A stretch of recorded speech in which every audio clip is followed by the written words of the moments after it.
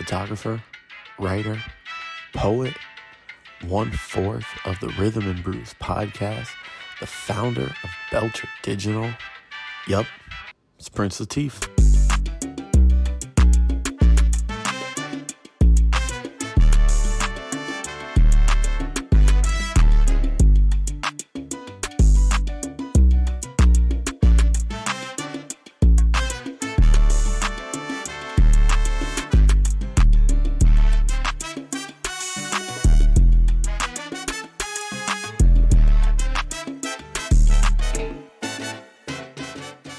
That's it.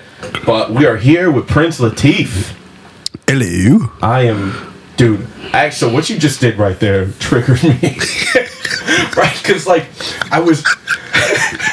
We're just gonna get right into that. Get right into it because like I'm like trying to work this joke idea about like there's something racist about when you find out that you're like an actor you enjoy is British. Like it's somehow it's white people still holding on and not letting go. Like because there's no reason Idris Elba should sound like Harry Potter. I was just like about to say it's not just white people. It's no, but that's what I'm saying. Like they're letting go. They're like, oh, we'll give you Idris Elba, but he's gonna sound like us, and it's like you motherfuckers. Yeah. Same thing. Like Spider-Man shouldn't sound like Hermione. Like when I found out Tom Holland was British, I'm like, are you kidding? Like maybe we should become British because I think that's how you become successful. I think we should just move over there and take over all of their media. Yeah, because they love our media. Yeah, that's why they keep coming here and taking over ours. We do love their rap. Do we? I think so. I can't. I think so. I can't name too many. Actually, I don't know many. I know Central C. Because he has that song. I don't even know who that is. He has a song where he's like, the first line is like, how can I be homophobic? My girl is gay. Oh, yeah. My beach is gay. Yeah. So we're driving home, and that part comes on, and Bree hears it, and she goes, what the fuck? She's like, I don't think that's how that works. I was like, that's exactly how it works. All right, if it works across the pond. But see, the only reason I know that song exists is because of TikTok. You know, I got a trial for Sirius XM, and I used to have Sirius, and it was like cool because like I like listening to different music from different genres, and like the first like 9 stations on Sirius from like 4 to 10 are like the 40s, the 50s, the 60s, and it goes through all the eras. Okay. They replaced them, right? So now they have one station that's like TikTok radio. Oh God, no! And it's crazy because it's this is my nightmare, dude. It's just hit songs from like the 90s sped up. Like, I was on there and it was like Mariah Carey, whatever song, and I'm like, what? And then it just said sped up TikTok version. I wish you guys could see the dumbfounded look on my face just now. And they can, because this is the first episode being filmed, bro. Hey! Yeah. But yeah, dude, it was crazy. I don't even know where to start, because I was telling Bree, I was like, I'm so glad Latif is coming, because I just thoroughly enjoy talking.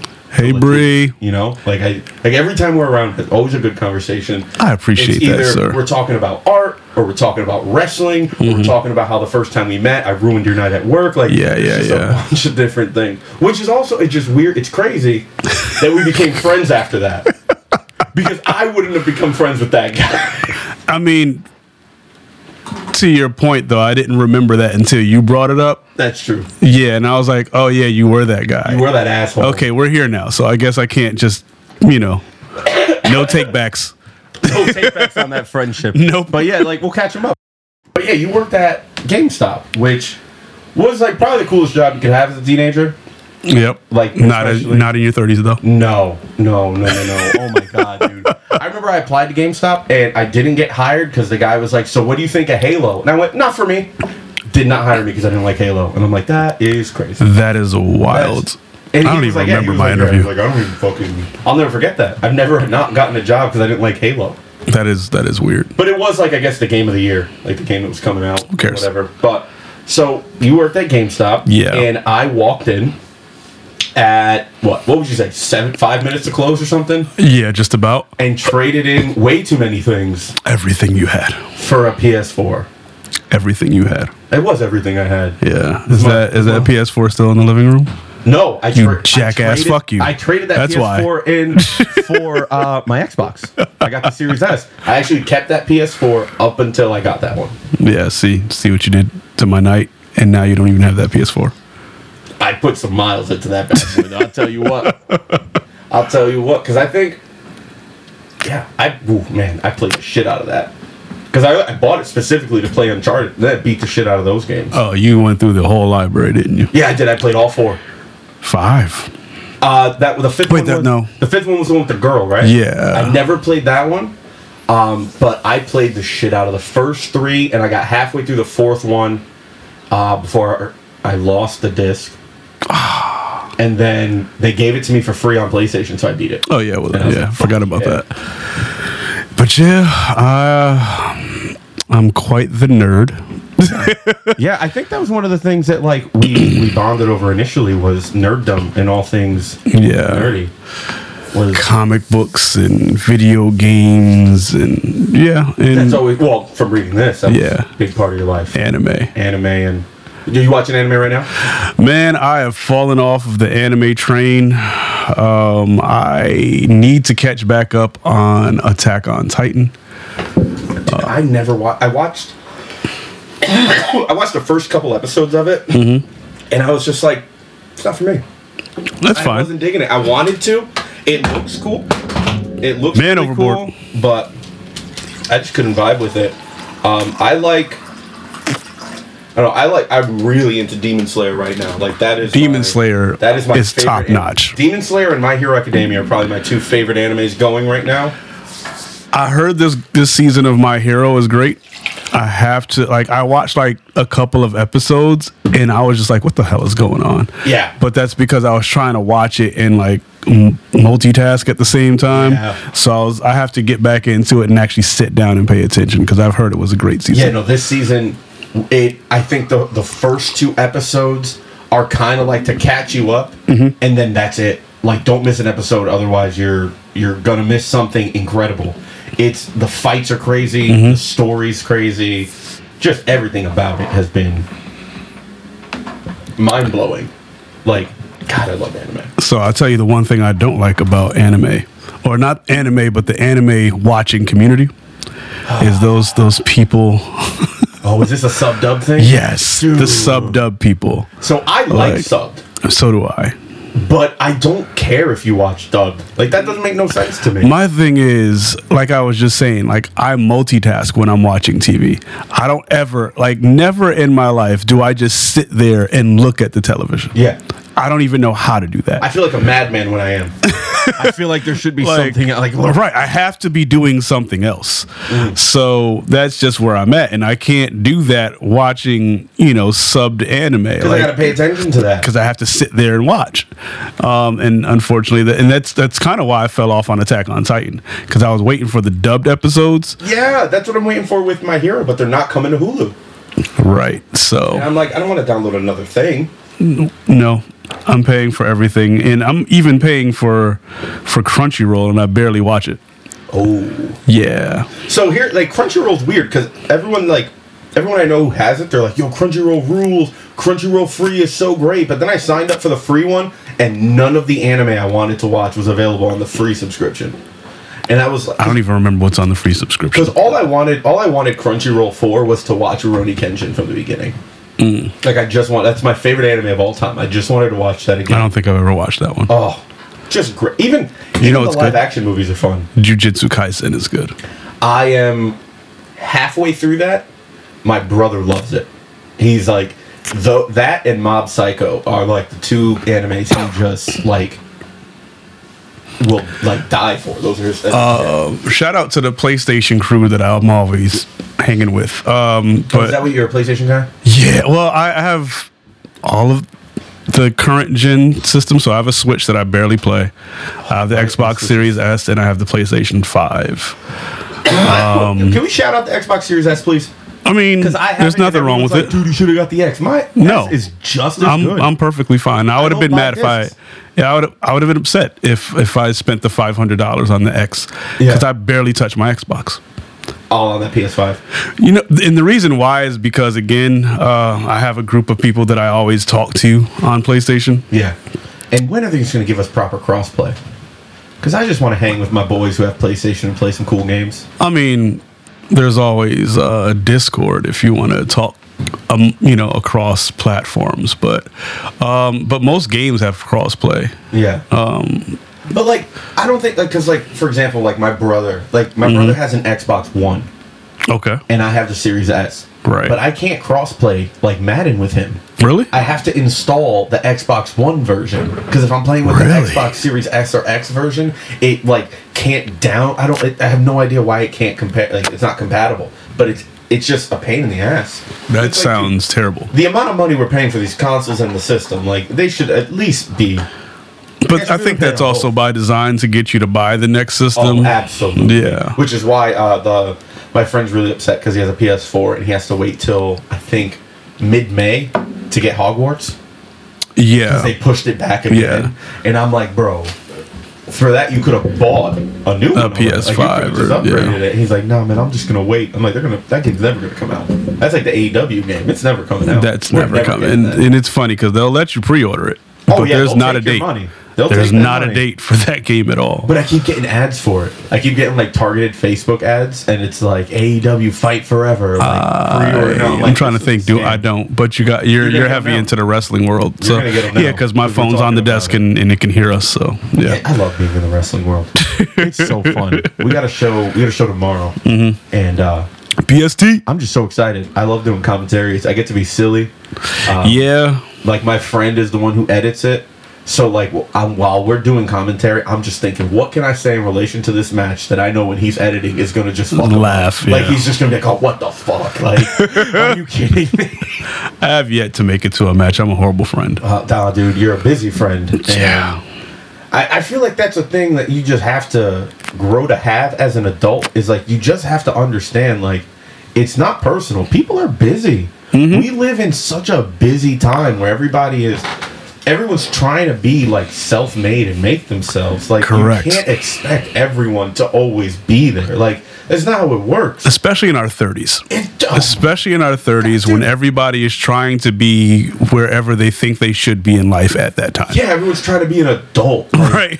Like, dude, my knee hurts. Like, I can't worry about what's going on with you right now. I don't know why my knee hurts now. I need a nap.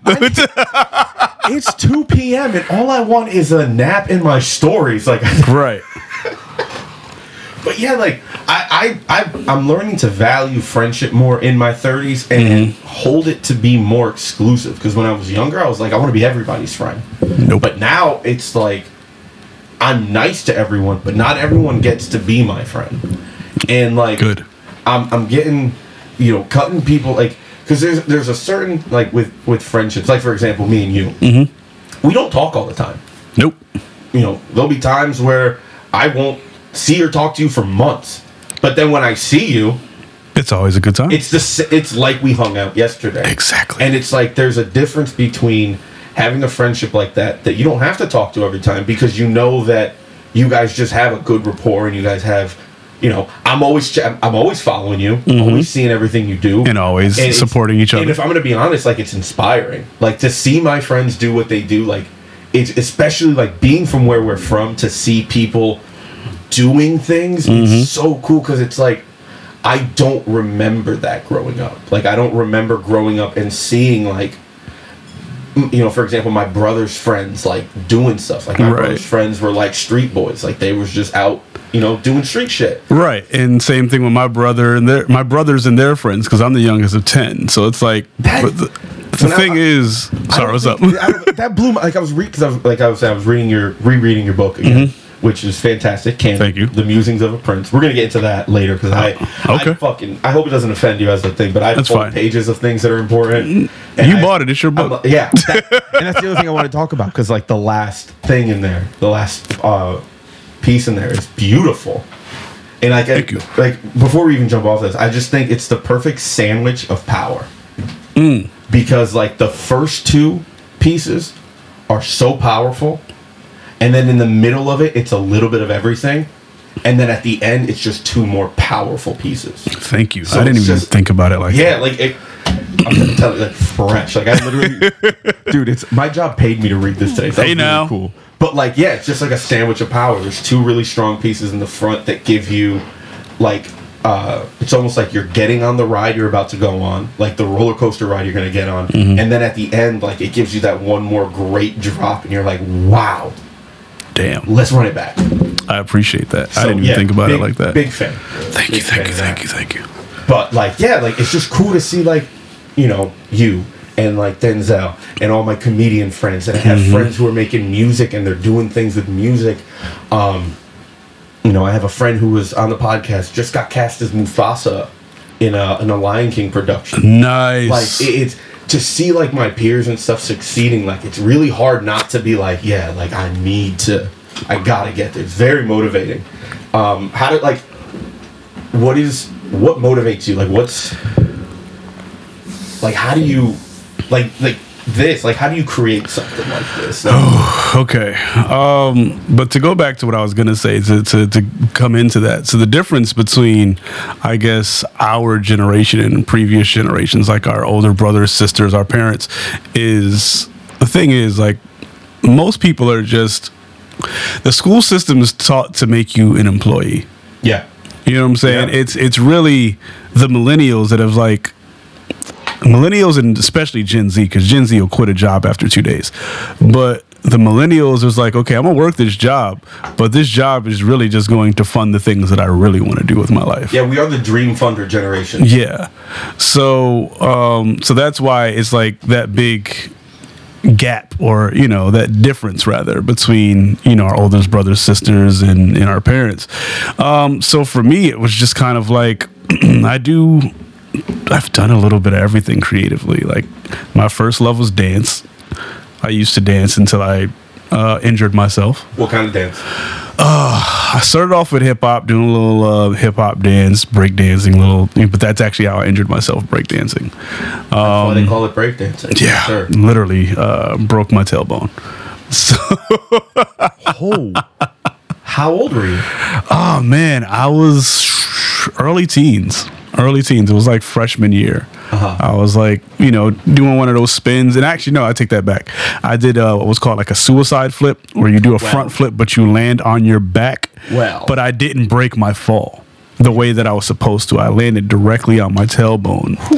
And the adrenaline was still pumping, so I didn't feel it at first. And then it was like, oh shit, I can barely walk. Did you finish the routine? Yeah. Unfortunately, like I said, the adrenaline was pumping, so it was like the life of an artist. Yeah.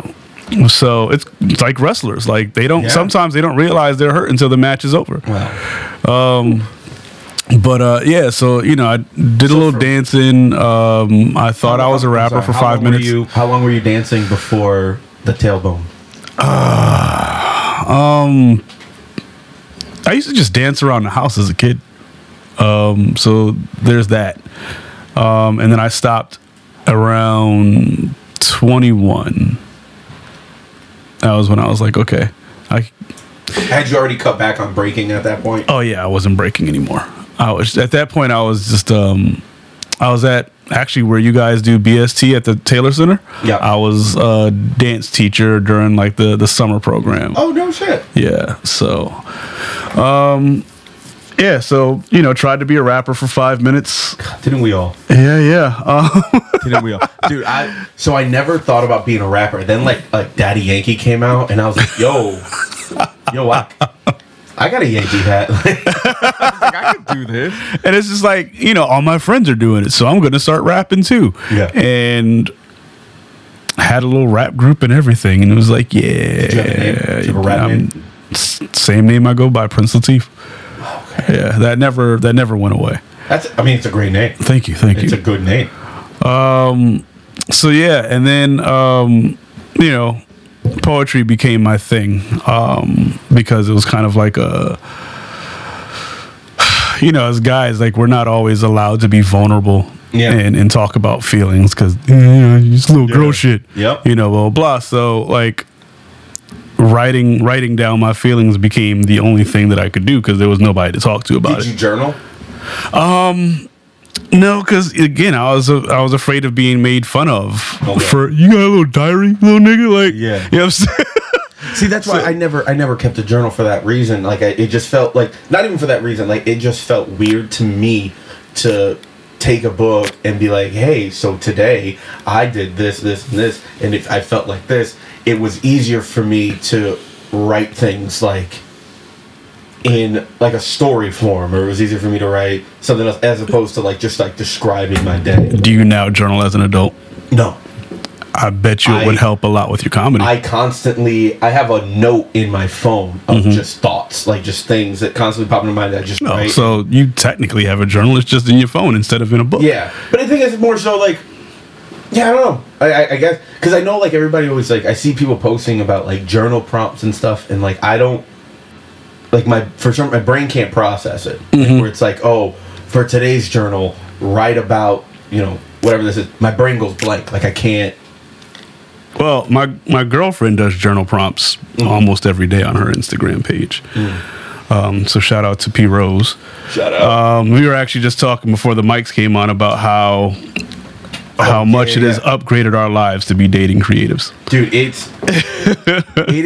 it's like beautiful chaos. Oh yeah. Because like there'll be times where I'll come home and she's sitting in the living room. And there's like 6 canvases in our living room. And I'm like, what are you doing? And she's like, everything. And I'm like, doing it all at the same time. Okay. All right. What do we got going on? And she's like, I don't know. I'm like, okay. But it's like, it always ends up, like, there's so much art all over my house now, which wasn't there before. And it's just like. But she even painted the walls in here. That was, which I thought was pretty dope. Yeah. Honestly, when we first started seriously like dating and started like talking and all that stuff, I was telling her, I was like, you know, I want to make this a studio, but I don't know. And she's like, well, let's go. Like, what do you want to do? I was like, I should probably repaint it. So we repainted it. And then I was like, I gotta soundproof it because I had these foam, but I wasn't sure how to do it. She built these racks for me. Like, that's all ruler. And she spray painted it all black and then just glued all the foam to it. And then we came in here and thumbtacked it up. And hey man, listen. My current relationship is a testament that creatives need to be with creatives. Yeah, it's insane. And like I always tell her, we're all creatives, like we're both creatives, and like, but our mediums are so drastically different. I constantly tell her, I'm like, you're way better at your thing than I am at my thing. Because, like, I think comparatively, like, to compare a good comedy set to a good painting, like, it's not even close. Like, it's not. Like, no, it's like, I look at her two different things. I look at her paintings and I'm like, that looks better than any show I could do. Like, I always tell her, like, how it's so much. Like, to me, I guess because I can't do it. Like, I can't paint my way out of a fucking wet paper bag. Like, I am so bad. I've tried. I have a couple paintings. Actually, my dad has 2 out of the 3 paintings I ever like made and gave to people. One of them is my mom has mine.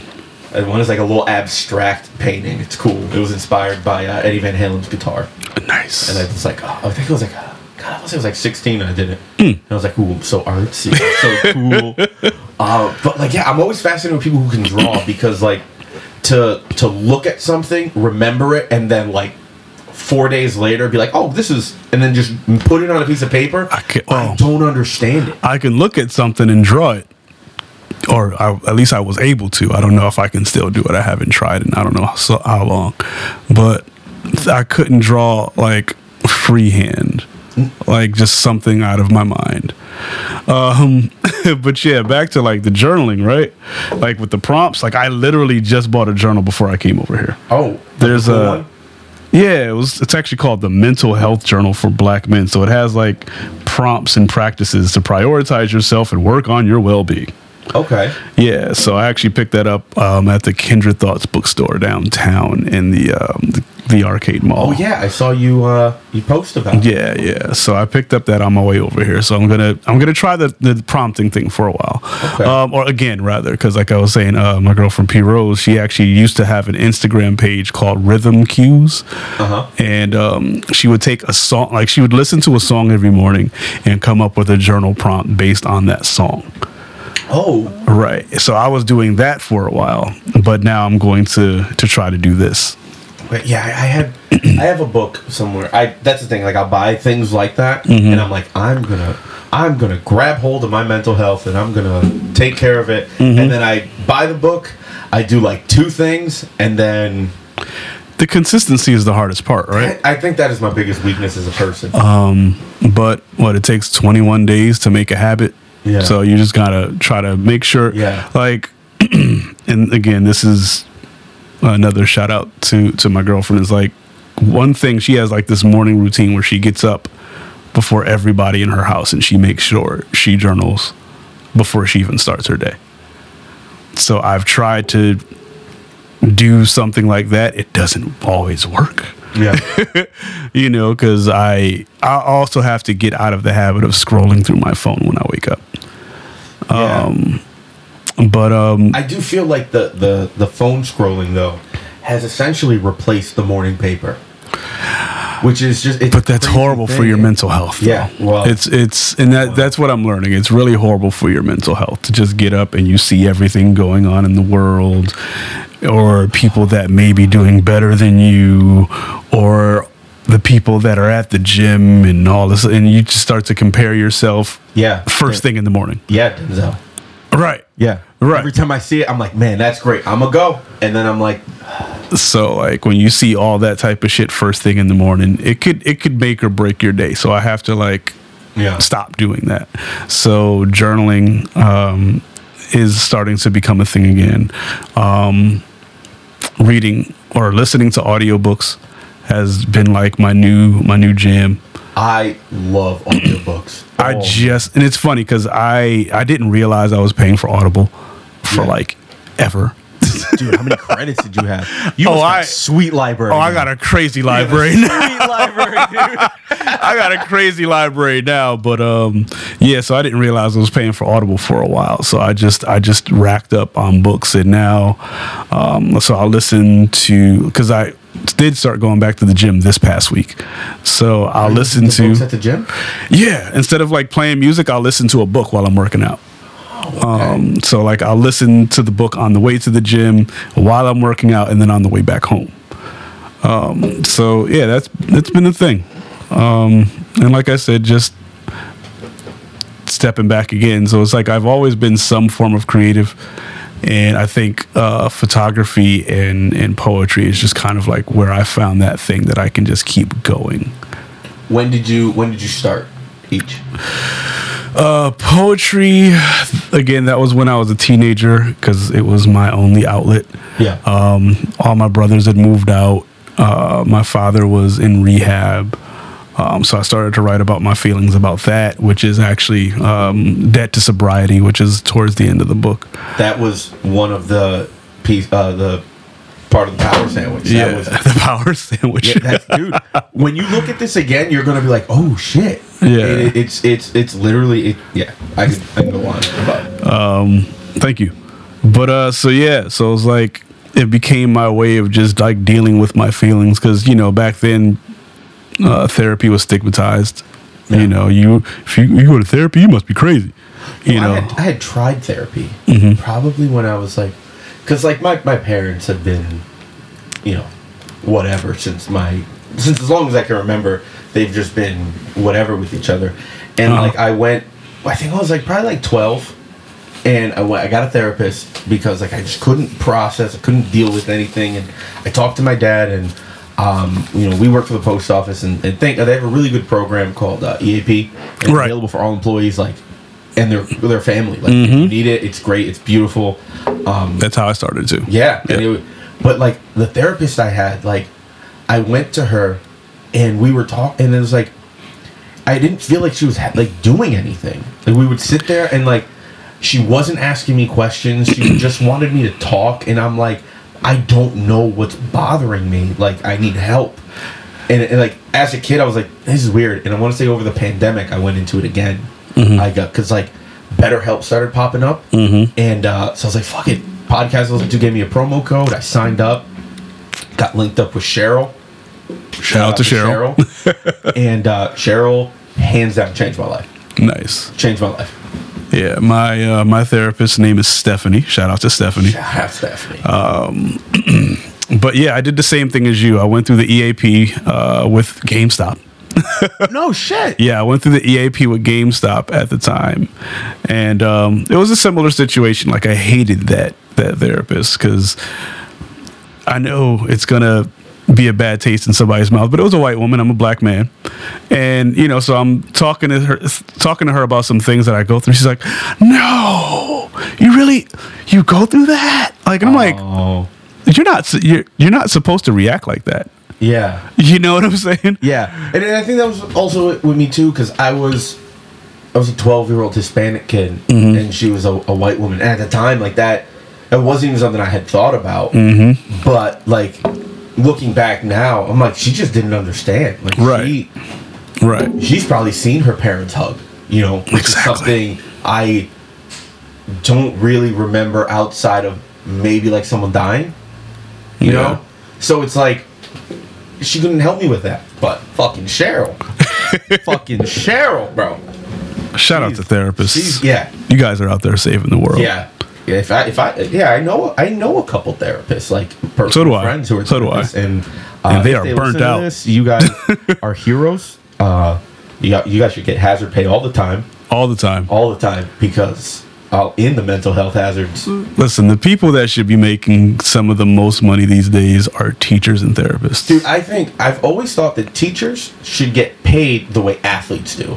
I think they should, you should be bidding for the best teachers in the country to come teach at your school, and they should be getting paid. Isn't that in one of your comedy bits? I don't know. I feel like it was. I feel like you've said something like that. Man, I've forgotten a lot of comedy. It's okay. But I just feel like they should be getting paid more. Like I think I have I'm sure you do too. There should be a teacher draft. I have a lot of friends who are teachers who should be making a lot more. Yeah. Because they should be because you don't have these athletes without good teachers. Exactly. I don't care what you say. I don't care about none of that. Because you have to maintain a decent grade point average to play sports. And if you don't have a teacher who cares, unless you got it made like that, and there's somebody that it's just it's just tutoring you. Yeah. But you need a teacher who gives a fuck enough about you to be like, okay, I'm gonna help you get to the next level athletically, but you got to hit these books. Even with whatever you do, right? Like teachers, like anybody in this world right now can think of that one teacher's name that changed their life. Yeah. You know what I'm saying? Like back when I didn't even know what depression was, but back when I was in elementary school, Miss Lynn was her name. She was the art teacher at Multicultural Magnet School. And she was the one that looked at the art that I would make in art class and was like, are you experiencing any depression? And I was like, I don't know what that is. What's that? Right. Yeah. Because everything that I would create was morbid. Yeah. I was always drawing skeletons and spiders and, so on and so forth. And recently, but I think that year, one of, not my classmates, but somebody the class above. So I think I may have been 6th or 7th grade. They were 7th or 8th, had committed suicide. So when my art teacher was going through the art that I had made, she was like, yeah, we need a parent teacher conference, and, that was when I started to realize that I was dealing with mental health issues. Yeah. But it wasn't until I became an adult that I actually decided to do something about it. Because again, our parents are from that time where they're like, therapy? Yeah, suck it up. And my father was highly religious, so they thought they could pray everything away. Yeah. You know what I'm saying? So. Which, I appreciate the sentiment. Right. Because, that's one thing, with that I've noticed with, people who, I don't understand people who get mad, if someone says, if you sneeze and they go, bless you. And they're like, oh, don't say that, I'm not religious. I get it, but, so what? to them, right, it means something. The highest, most meaningful thing I can do for you. Right. And that's just, I feel like it's almost insulting to just be like, oh. What kind of horrible person do you have to be to tell a person not to bless you? Please, too tight, thank you. Radical fucking atheists.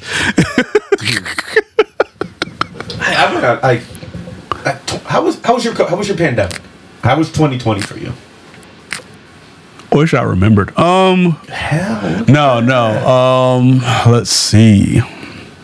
Like, cause everybody was baking sourdough and trying new things. I'll say this. How did you spend it? I remember joking about it, and I was saying, I might have even said it on Facebook, and I was like, everybody's about to start breaking up now because you guys got to be home with your partners 24/7, and you're not gonna get that break from your partner, right? Man. Weeks later, my relationship ended. Dude, I think it's just a lot of stuff happened 2020. Just like I never stopped working. The whole pandemic. Nor did I. And I was just working from home because I was delivering mail at the beginning of it. So I was out there, and man, it was really nice, like being out in the world because no one was there. Oh. My God, it was beautiful, dude. Because my mail route was by the beach. So, dude, I'm just walking around in beautiful weather. Nobody around. There's birds chirping. There was a buck in somebody's yard.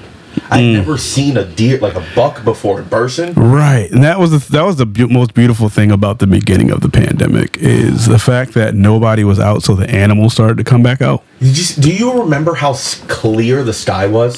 Sky was clear. So like clear. the highways were clear. There was a bear walking around Westville in New Haven. Yes. Dude, animals were like, are you kidding? It's ours now. Right. Coming in. They're like, wait, where are the people? I guess we out here now. There was just deer running around Central. Oh, yes. But yes, so that part of the pandemic was beautiful. And the lack of traffic. Because it was a while before my job decided to work from home. And just that commute back and forth to work, because I work in the company that I work for is based in Norwalk. So that 95 traffic didn't exist anymore, dude. So what used to be an hour drive was now 15 to 20 minutes, and I was like, this is beautiful. Dude, I sit in that traffic every day coming home because I work in Stanford now. And every day when it takes me 20 minutes to get from exit 6 to exit 9, I just pray for another pandemic. I'm like, drop another kind of flu, baby. Like, please. Like, I need to get to and from work way quicker, dude. Like, you need to be on that train. I got tricked today because I was going to work and there was no traffic. I left a little late this morning. Got to work in like 20 minutes. There was no traffic. I'm like, oh my God, it's Good Friday. No one went to work. Oh, yeah. I don't know if these motherfuckers went to work late or what. I got out of work. It took me another 25 minutes to get from 6 to 9. I'm like, God, Jesus. Well, you left late, so maybe they were just later. Fuck, dude. I hate traffic. I hate traffic. It's my least favorite thing. I think traffic would be my 13th reason. If that would be. You know, I've never seen Got a little morbid there. Neither did I. Never seen that show, but I love that joke. I just love when someone says something like, dude, you are my 13th reason. I swear to you, are reason number 13. Is that what the show is about, suicide? So the story of it is like, it's 13 Reasons Why. It's this girl, she kills herself, and she leaves a series of tapes as reasons why she did it. Okay. Each episode is a tape, and it's about the people in her life and lies she had to keep. That sounds depressing as fuck. It's wild. It's just some crazy... I'll continue to avoid that show. I think it's like a fucking teen show. You know, it's for I'm good. Whatever. I don't like dramas. I don't watch things like that. I think I've stopped. I don't go out of my way to watch them, but like if it's a good, like if it's a highly recommended like good movie, I'll watch it. But like for the most part, I use like TV and media as escapism. So I don't want to watch anything that's gonna. I don't like horror movies. I don't fucking love horror. What do you? Fuck, oh my God! I don't get you people. I don't get you horror people. It's the adrenaline rush. For what? What do you mean? What's the adrenaline for? Like, that's like going to haunted houses. I hate that. I'm not into all types of horror. Do you like the gory shit? No, that's the type of shit that I'm like, I can take it or leave it. Saw I like because it's intelligent. Saw's intelligent. Like, no, because the thing that I loved about Saw, which made it very original to me, was the fact that the killer Jigsaw was basically punishing people for their sins, so to speak, and he would set up these contraptions that kind of mirrored the lives that they had. And they had to basically atone for their sins in order to get out. And most people didn't, because they were too selfish to be able to free themselves. Yeah, like I only saw the first Saw, and with the guy who cut his foot off and all that. Like in one of the Saws, there was a person that was like a heroin addict or something like that. So he suspended them above like a pool of like syringes. Yeah, and they had to like go through these syringes in order to find the key to get out. Right. So it's like, am I going to continue sticking myself with these needles to get to the key to get out this room, or am I just going to sit here and die? Huh. So it's like, I just really appreciated the genius of the way he was getting people. You know, so I don't know, but I'm big into the psychological thrillers. I don't like being scared. Not a fan of it. I don't understand people who like going to haunted houses, because people who are like, oh, I love going. It's so fun. What's fun about this? It's adrenaline. Just like the people that I don't understand people that jump out of airplanes. Yeah, like, that's wild too. Like I'm not the big I'm not into motorcycles, because I'm like, you guys are gonna. I'm not gonna say you guys are gonna die, but like, very unsafe. Yeah, it's not the safest thing in the world, but it's an adrenaline rush to some people. And you know, I knew, you know, like for some dudes, it's like an easy way to get women. Like, hey, I have this motorcycle. Or can I get on your bike? Dude, but right. So, but I'm not one of those guys. Like, listen, I am not an exciting person to date. I am a very simple man. Yeah. You know, like give me my comic books, give me my video games, give me a good movie or a good book. I'm a homebody until I don't have to be. Like anytime you see me like working an event, hosting an event, what have you, I always say like I'm in character. You know what I'm saying? I get on stage, and on stage I'm Prince Letif, and then I get off and I go right back to being the regular person that I am. You know what I'm saying? And sometimes, in order to even get into that zone, I have to be intoxicated. Like I got to take a pull from a joint, or I got to take a couple of sips of whiskey or something like that, just to get over the anxiety of having to be around people and hold people's attention. Like I could never put it this way. I was in the Never Say No improv troupe. Like I can be silly, but I can never do what you do, which is be funny on purpose. Like I can't get on stage and intentionally make people laugh. But is that what you did with the improv group? It was just, again, you just weren't saying I had other people to you know what I'm saying, to bounce off of. Oh, okay. You know what I'm saying? So it's like they say something, I say something to piggyback off of what they said, and we just go back and forth. Yeah. But could I get up there and do a 5-minute set in front of a room of people, just make me laugh? Oh God, I hate this. Oh my God. Right. Like I've seen you guys come to our kickbacks in some of our events, and everybody in the room is just waiting for like. Can't tell you how scary that is. I couldn't do it. Like it's different when you're on, like, for example, like you brought the kickback. It's different when you're on like a stage, like when you're literally on a stage, because you're like above the people. So it's like different. Like there's like it's literally one of those like it gets a different level than you. Right.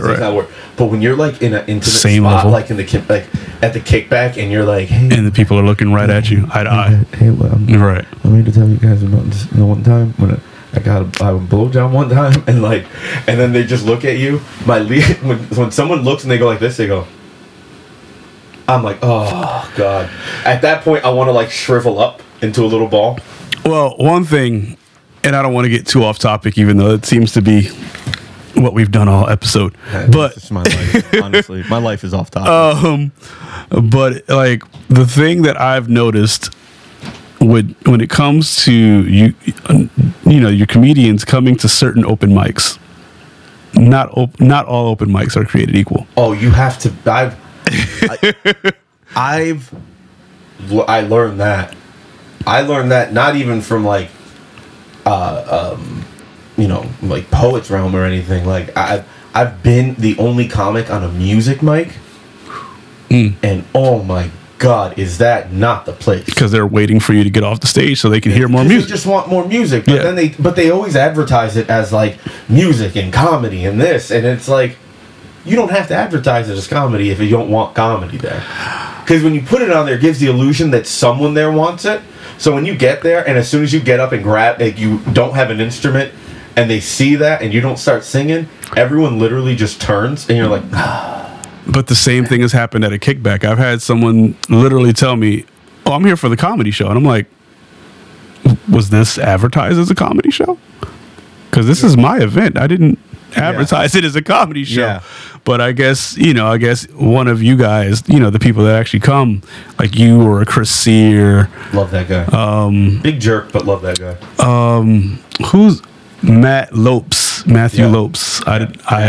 Yes. First of all, I apologize to Matt Lopes because when he did come to a kickback, I introduced him as Matt Lopez after he said Lopes.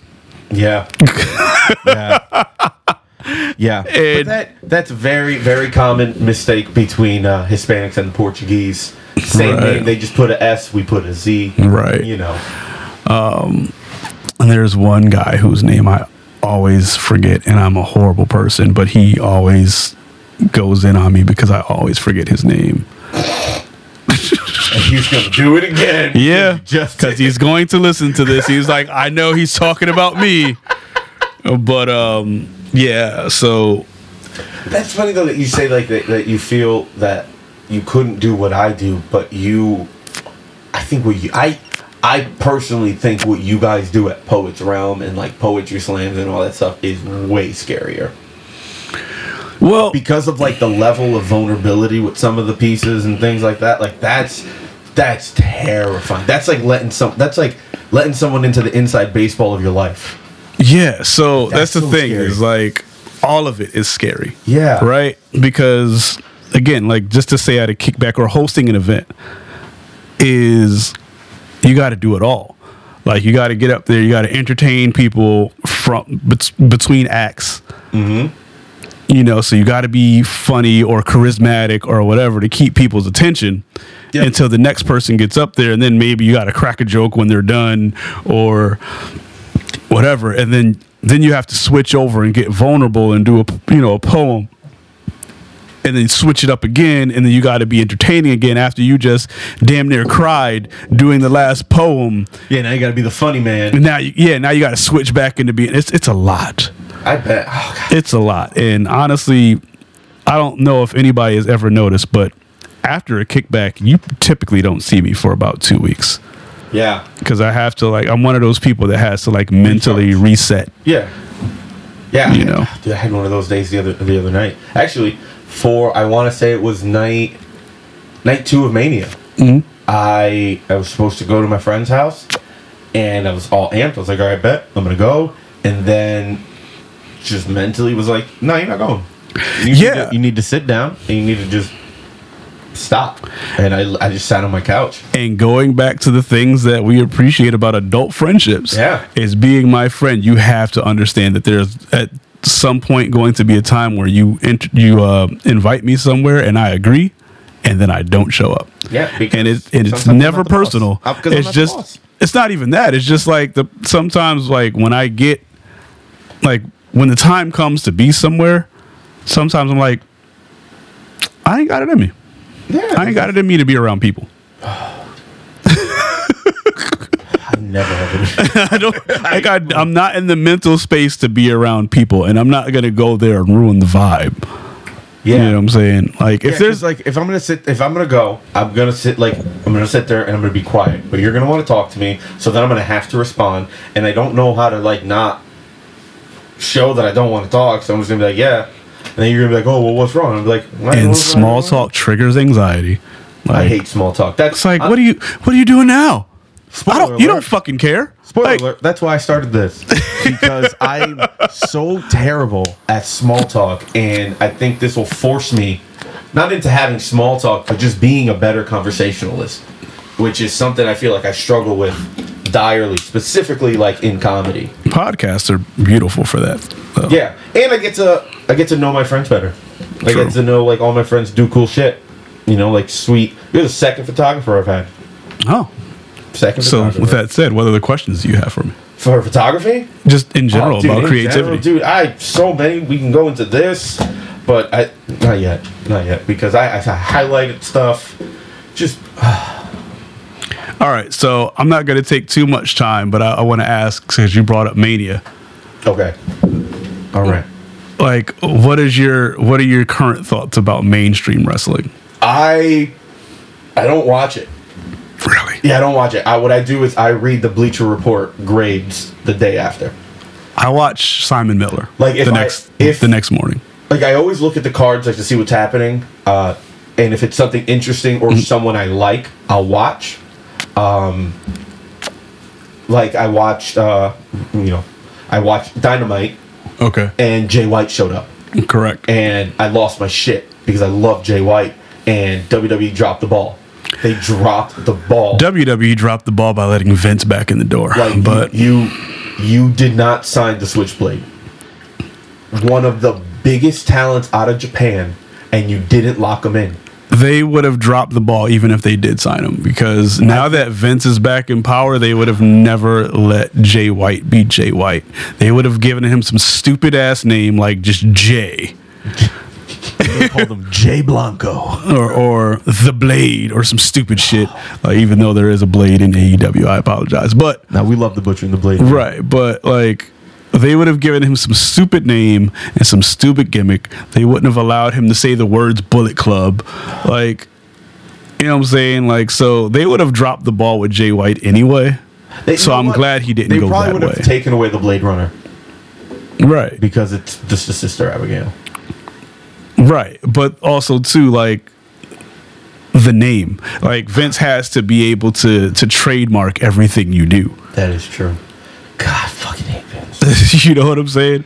So it's like the people that left WWE, I'm glad they left WWE, and for most of them, I hope they never go back. Like, you know what upsets me?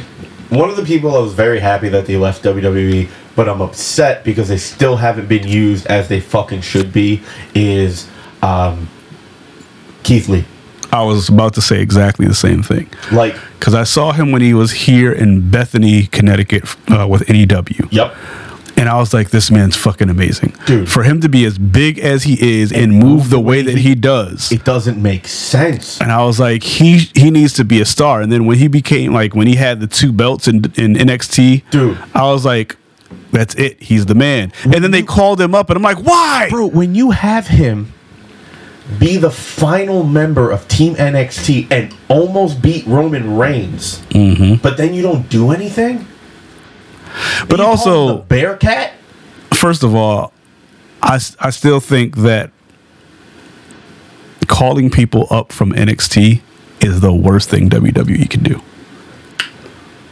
Well, Because there haven't been enough people that have succeeded since being called up. I think Like, you got only been 5. your Roman your Roman Reigns or the whole Shield. Yeah, the You Shield. got the 4 Horsewomen.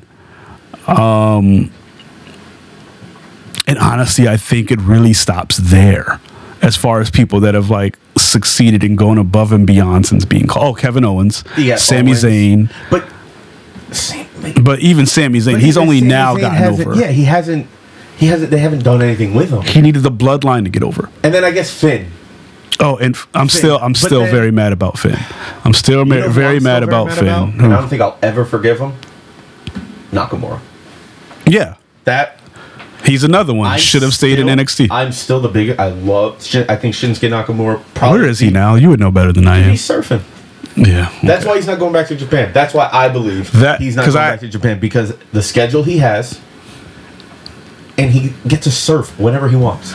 Because when I was watching Mania, I was talking to, because I have like a wrestling group chat. So I was talking to the people in the group. I was like, what the fuck happened to Nakamura? Yeah. Like, I haven't heard his name. Yeah. Like, I haven't seen him anywhere. Like, anytime I look on Instagram, like you said, he's just surfing. Yeah, just chilling, being a cool ass dude. Because I mean, when you're walking around with a cool ass name like Shinsuke Nakamura. Like, you can just do whatever you want. Go surf, bro. You're the coolest guy. But but there's so many people in WWE specifically that have been called up from NXT and nothing has been done with them. Like Shinsuke, Keith Lee. I was happy when Ember Moon got called up, but then when I saw what they did with her, I was like, yeah, let her go. I said Keith Lee already. I think Ember Moon has, or Athena. I think Athena has that cutter off the top rope is one of the coolest fucking things I've ever seen. And I'm glad to see her running Ring of Honor. Yes. But we'll get to AEW. I still think that she should have been the one to end Jade Cargill's record. Yeah. Who's gonna do it? I think they're planning on Jade Valkyrie or whatever her name is. Not Jade Valkyrie, but Taya Valkyrie to do it. But yeah, I was very unstoked when she was the surprise. I wasn't, because I didn't know who she was prior to. Like, they were making a big deal out of her in my group chat. She's cool, but like I feel about her the same way I feel about John Morrison, Johnny Nitro, Johnny Mundo, whatever you want to call him. Johnny Drip Drip. Johnny Drip Drip. Johnny Dynamite, I think his name is now in AEW. Like, she's really, really good, but to me, she's boring as fuck. Valkyrie? Yeah, like I don't get it. See, here's the thing. John Morrison, super athletic, super cool, great in the ring, amazing. You give that guy a microphone and I fall asleep. My thing is, when it comes to AEW, their women's division is their most lacking. The most lacking part of their business. They have such a talented women's roster, but they treat it like early 2000s WWE. Right. They just don't do bra and panty matches. Basically. But it's like, when you got people like, Jade Cargill's not the greatest wrestler. She's just nice to look at and easily to market. Yeah. And she's freakishly strong. Right. But you got Ember Moon, Athena. You got Jamie Hayter. You got Jamie Hayter. You got Tony Storm. You got, so many other people. But my thing, and this is going to sound horrible, but you have way too many Asian wrestlers. Like, because you basically went and got everybody from Japan that you could. And it's like, I know this is going to sound racist, but sometimes I can't tell them apart. Because they all have similar gimmicks. Yeah. They're like, the sweetheart, girl next door, come out super cheery and doing flips and shit. And I'm like, okay, which one is this? Yeah. Yeah, which generic Japanese? Yeah, which generic Japanese? Yeah, Japanese chick is this? Which is crazy though, because like WWE has Xia Li, Asuka, Io Sky. And they were stupid to let her go. I forgot the girl from NXT, but they're four drastically different characters. Mm-hmm. Oh, you're talking about the one that comes out with the tank? No, that's Shotzi. Shotzi, yeah. Shotzi, but the one in NXT with the pajamas. I don't remember. Because I stopped watching NXT when Vince took over. Oh, when it became 2.0? Yeah, I stopped watching NXT. You know what? As soon as he got his hands on it, I was like, nope. Big NXT shout out, big fan. Braun Breaker. Incredible. He's the son of Rick Steiner. That much I do know. And but I've never watched it. I've never watched. Mello is that dude. As soon as they went to NXT 2.0, I watched like 2 or 3 episodes and I was like, yeah, I'm good. Dude. And I never went back to NXT. If you have a chance, watch I believe it's Stand and Deliver the night before. It was before Night 1 Mania. Mm-hmm. Carmelo Hayes versus Braun Breaker for the NXT title.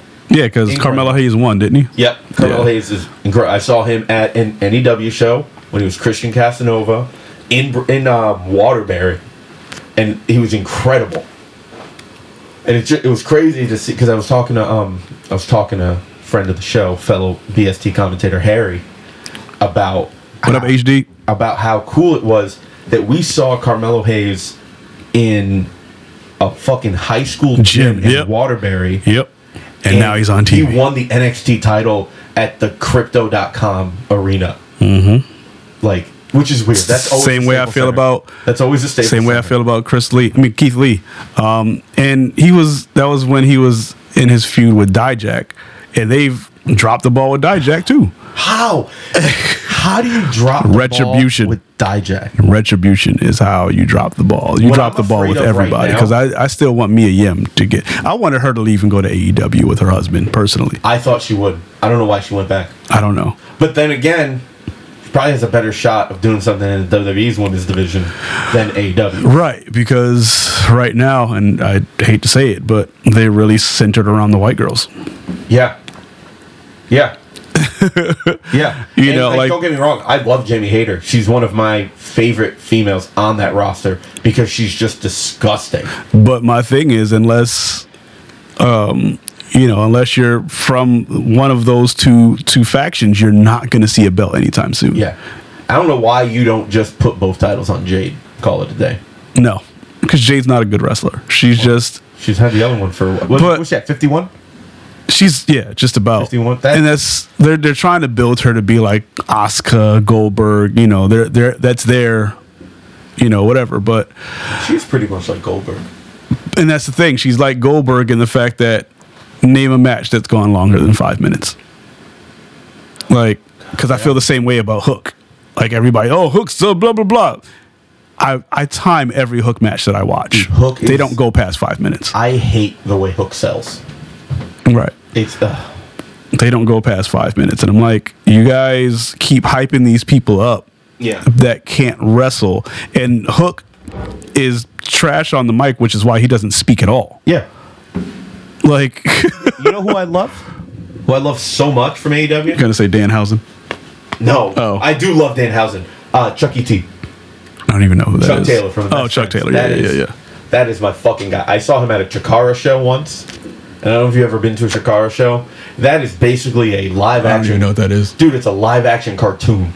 Okay. It is just silly wrestling, incredible wrestling. Orange Cassidy wrestled there with a mask. He was part of a team called the Colony. And They were all ants. He was Fire Ant. It was hysterical. They were just but he was there, and like he was Chuck Taylor was one of the first guys that I watched wrestle who like was verbal, like he could just talk, and like he got chopped and he goes, "What the fuck? That hurt." He's like, "This isn't real. Don't hit me so hard." Like it just, and I'm dying in the crowd, bro. Put him in the ring with what's that other dude that does serious chest chops? Gunther? Yes, Gunther. That's probably my favorite Mania match. Yeah, it was probably one of the best ones, but I'm still not sold on Gunther. I was a big Walter fan.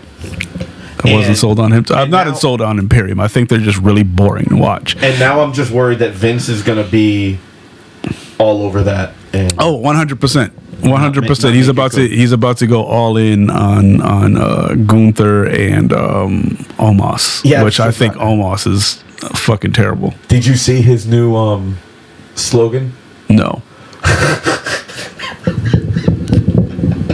This man posted an Instagram story, and he goes, "What's up, my Homo sapiens?" No. And I wish I was kidding. No. His fans are the Homo sapiens. Let's not. Let's not. I was actually really surprised with him and Brock's match. They were, and I you know what? I'll tip my hat to Brock because he's been trying to like really put people over. Yeah, which is I don't like it, but I'm very excited for him versus Cody. Because if you look at Brock's matches since he's made his comeback, all his best matches are against smaller guys: AJ Styles, Finn Balor, Seth. Because they need to stop putting him against other monsters. Like nobody wants to see that shit. Just like we never got a proper Brock versus Braun Strowman match. Well, but it's like got Brock Batista. Good. Which would have been good. Cool. But what the thing about the match that fucked me up was when he just threw Brock. That was the best spot in the entire match. Well, I don't remember the rest of the match. I remember when Brock suplexed him. And I remember I was like, as soon as he suplexed him, those people were going to fucking lose their shit. Yep. and they did. I will say, I was a little let down by the entrances this year. Because I feel like Mania Bianca's almost brought me to tears. That was beautiful. And that was before I knew the story. Yeah, that whole thing was so cool. Before I knew the story about the little girl's mother dying that morning. Like, but that entrance almost brought me to tears. But yeah, there weren't any super spectacular entrances this year outside of Seth, Bianca. Those are the only Oh, and Edge. Yeah, Edge's was okay. Edge was, and I just don't like that they called him Brood Edge. That's so weird. I think that was his choice, though. Shame on him. But even the Demon, making the Demon lose 2 matches in a row, like you're burying the Demon. You're burying the Demon. Do you think he was supposed to lose that match? Because I know him splitting his head, they fucked up. Yeah, I think they had to call the match in Ed's favor just so they can get him back and patch up his head. Yeah. But dude, that thing's crazy. Because I remember I saw him hit him, and then all of a sudden I just started seeing drops hit the ground, and I went, "What the?" Yeah. Fuck? But first of all, there was no big like really cool Mania gears. It was can I just say rest in peace to the Triple H era? Rest in peace to the Triple H era, because we'll see what happens. I think I'm about to give up on WWE, honestly, because now that Vince is back in power, and like every news outlet that covers professional wrestling has said the same thing. The morale backstage has plummeted. Yeah, I definitely think you're going to see more people jump ship. Probably more people are going to leave. But I hope they don't all go to AEW. Yeah, because honestly, because AEW, their roster is too deep now. There's so many people, and there's not enough. Another fucking online show. Right, there's not enough TV time for everybody. No, especially for all the people I want to see, and also everybody's injured. But that's because they wrestle their asses off over at AEW. Man, I can't wait for AJ Styles to come back. I think I'm off the AJ Styles train. But honestly, and this is just me, I really wanted WWE to embrace the Bullet Club. So bad. But I think the only reason they didn't was because Vince can't take ownership of the Bullet Club name. Yeah. So they've had stupid ass names like The Club. And what are they now? The OC. The OC, like original club. And when Finn Balor first came out, I still have the t-shirt, the OGBC, the OG Bullet Club. Yep. So it's like, I didn't even mind it when they called it Balor Club. I was like, okay, that's fine. And then AEW, they had the Elite. Yep. And then all of a sudden, Switchblade and what's the other dude's name? Juice Robinson. Juice Robinson came out of nowhere. It was like Bullet Club. I was like, oh shit, they said it. So now it's like, and this is the thing, and this is my personal opinion. I feel like the Bullet Club is the most impactful faction in all of professional wrestling. All time? Yes. Or right now? And I want to say all time, and this is why. Because in every major... I wish I had a hot take button. In every major wrestling promotion, the people at the top of the card are either current or former Bullet Club members. In AEW, you got the Elite. Yep. You got the Cowboy. Yep. You got... there's somebody I'm missing over in AEW. Tim Bullet Club? Yeah, that wasn't. Now you got Jay White and Juice. Yep. And then you go to AEW. WWE. You had, WWE, you had AJ Styles, Finn Balor. Starter of the Bullet Club. Exactly. And then you got the Good Brothers. Anderson. The Good Brothers, right? Gallows, yeah. And there was somebody else. Oh, now they got Cody. Yep. So, and then I'm sure there's a couple of people over in Ring of Honor. Yeah, and in New Japan. Yep, and New Japan. So it's like the top one, the top three, the big three as far as like wrestling promotions. Bullet Club are at the top of the card. So crazy this stuff. I also have a wrestling group chat, and somebody posted up they were like the top 10 greatest factions of all time, and the number one faction they had on there was the Four Horsemen, which I disagreed with. I could see why they would think that, but because if you really like, what's the criterion? Because if you my criteria is based on impact. Impact. So, what would you consider? Like for me, I personally think if we're gonna go like the best overall faction of all time, in my opinion, has to be the Shield, because all three of those guys are stars. They reached the absolute pinnacle. I think, if I'm not mistaken, all three of them are Grand Slam champions. Yeah. Like no other faction has that. Yeah. No other group has had that. They won everything. But they would be top 4 for me. Like, because I think my top 3 are shit, I forgot just that fast. But it would be Bullet Club, NWO,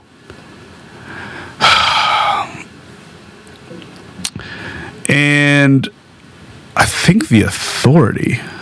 Dude, or because Authority had a bunch of stars as well. Or I would say Authority / Evolution, because Evolution had Triple H, Randy Orton, Ric Flair, Batista.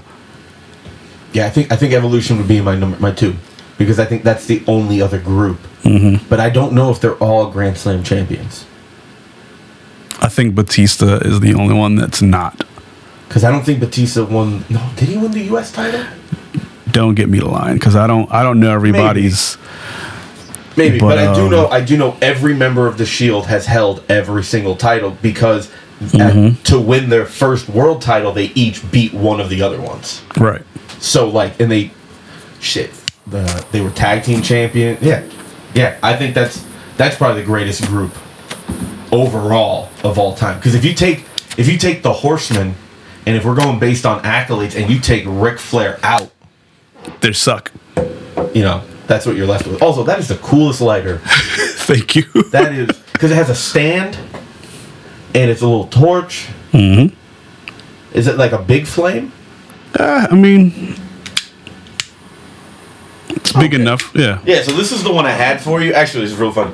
I got this torch for my birthday. Nice. Along with this rig here, and Bree, my amazing girlfriend, hates this torch. Shout out to Bree, because of how fucking loud it is. Right. So this is on the lowest setting. I'm afraid to ask you to light it. Oh, I'm gonna light it. This is the lowest setting. That's loud as fuck. Like, yeah. So like, just I have to I use it back here, because if I'm up in the front, she's like, "What? I can't hear. I'm in my art studio." And I think that's the other cool part, living with another creative. Like, we each have like on opposite ends of the house, we have our own like art space. Yeah, that's kind of the dream for me and my girlfriend, because right now, we're in a long distance situation. So like, how's that working? Because that's how we were when we first started. I think for like the first year and a half, because it's not a major distance. I think we were only like about 2 hours away, because she lived in Massachusetts. Okay. But being only 2 hours away was trying. Like, it was a pain in the ass. Yeah, and she's in Chicago. Chicago. Yeah. Well, technically the suburbs outside of Chicago, but I always just say Chicago because that's what people know. Because if you say the city, people are like, "Oh, where's that?" Yeah, exactly. But it's equally beautiful and difficult. Oh, yeah. Because like you said, like sometimes you just want your partner there. Yeah. You know what I'm saying? And with us, because of the distance, it's not cheap to get back and forth. You know what I'm saying? Especially with airlines trying to recoup what they lost over the pandemic. And now flights are just sky high for no reason, no pun intended. Yeah. So it went from like me just being able to get a flight for about $200 to now it's like a $600 like round trip. Yep. So we have to plan when we're going back and forth now. Whereas in the beginning when we first started dating, we just like, all right, well, I'll be out there this weekend. Yeah. You know what I'm saying? Like the flights were that affordable. It's like, all right, I'll be there next weekend. Or about to do this. Okay, well, I gotta. Right, exactly. Like in the beginning, I was like, oh, I'm about to do this thing. You want to come? All right, cool. Here's your flight information. But it's beautiful. And one of my favorite things about my current relationship is just bouncing ideas back and forth off of each other. Dude, it is great because and she does a little bit of everything. Like, she paints like your girlfriend does, but she's also an author. She's also a poet. She does so much. And it's like, we'll spend hours on the phone just talking about ideas. And like, I'll come up with an idea and she'd be like, but what if you did this? And makes the idea even better than what it was originally. Like, you got Candid right there. She designed that cover. That's a great cover. She designed that cover, and you guys also co-wrote a piece in here. We co-wrote a piece, and she edited the book. So she went through everything before we even published it and made sure things were spelled correctly, things were punctuated correctly. Like, she's all over that book. Yeah.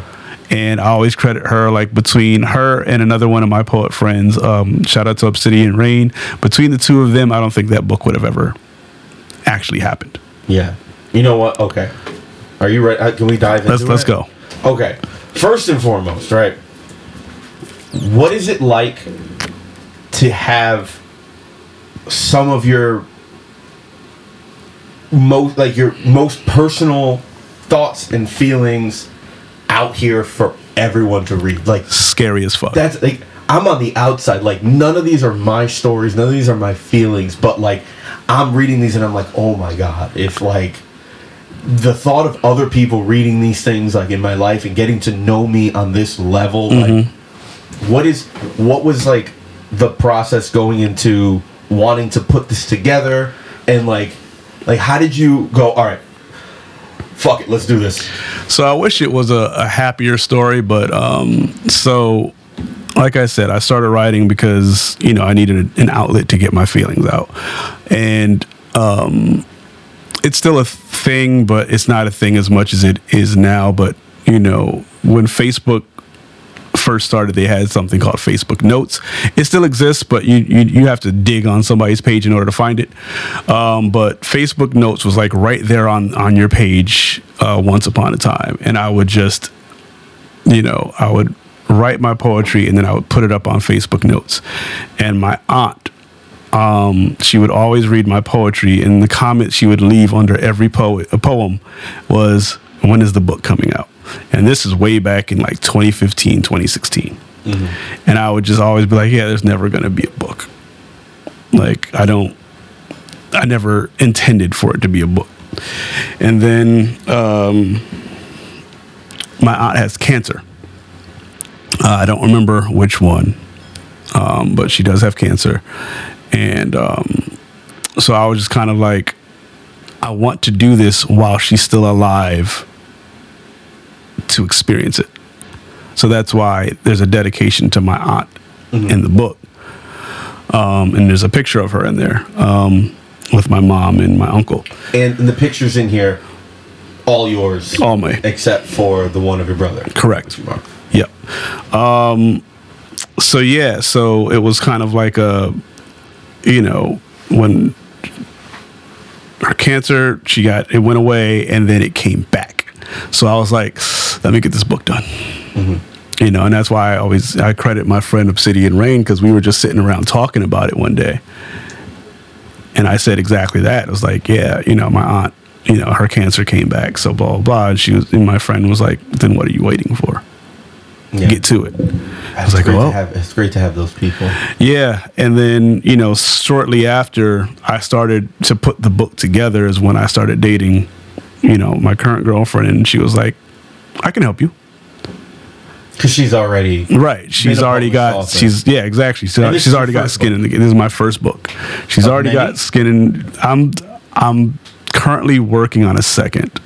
Ooh, spicy. But it's going to be mostly photography with like right now it's equal parts photography and poetry. The next book is going to be mostly photography with poetry sprinkled around. But yeah, so it was like, I went back through all my Facebook notes. I went back through like old notebooks and things of that nature. I lost a lot of poetry throughout the years from like writing it in my phone and then getting rid of the phone, like, oh shit, You know what I'm saying? Right. You know, shout out to the cloud. People Yeah. don't know what it was like. Right. Oh man! And one of your lines in here, it again super heavy when you said because hashtags were still pound signs. Mm-hmm. Like people don't know what a pound sign is, and that's crazy. No. And I think it's because overseas they even call the pound sign, they call it the hash. Yeah. I think America is the only place that calls it a pound sign, but we also are the only ones who use the metrics. I mean, the imperial system. Well, yeah. Even the Imperials don't use the Imperial system. That's crazy. Right. Isn't that crazy? Like the Imperials aren't using the Imperial system, so Right. I think that's a pod for another day. But so you scoured just like different parts of your life. Like what's the newest piece? The newest pieces are the ones that I've written about my girlfriend. I was writing them as the book was, being produced. And then we're gonna go in there. I wanted them to be. Okay. And I'll admit, there's poems that never made the book because they were about relationships that I didn't want to relive. And then the other poem that was new was the last one, which is what's it called? When I'm gone. Yeah, when I'm gone. The final piece of the power sandwich. Right. Yeah, the final piece that was the last slice of bread. Yeah, I wrote that specifically to be the end of the book.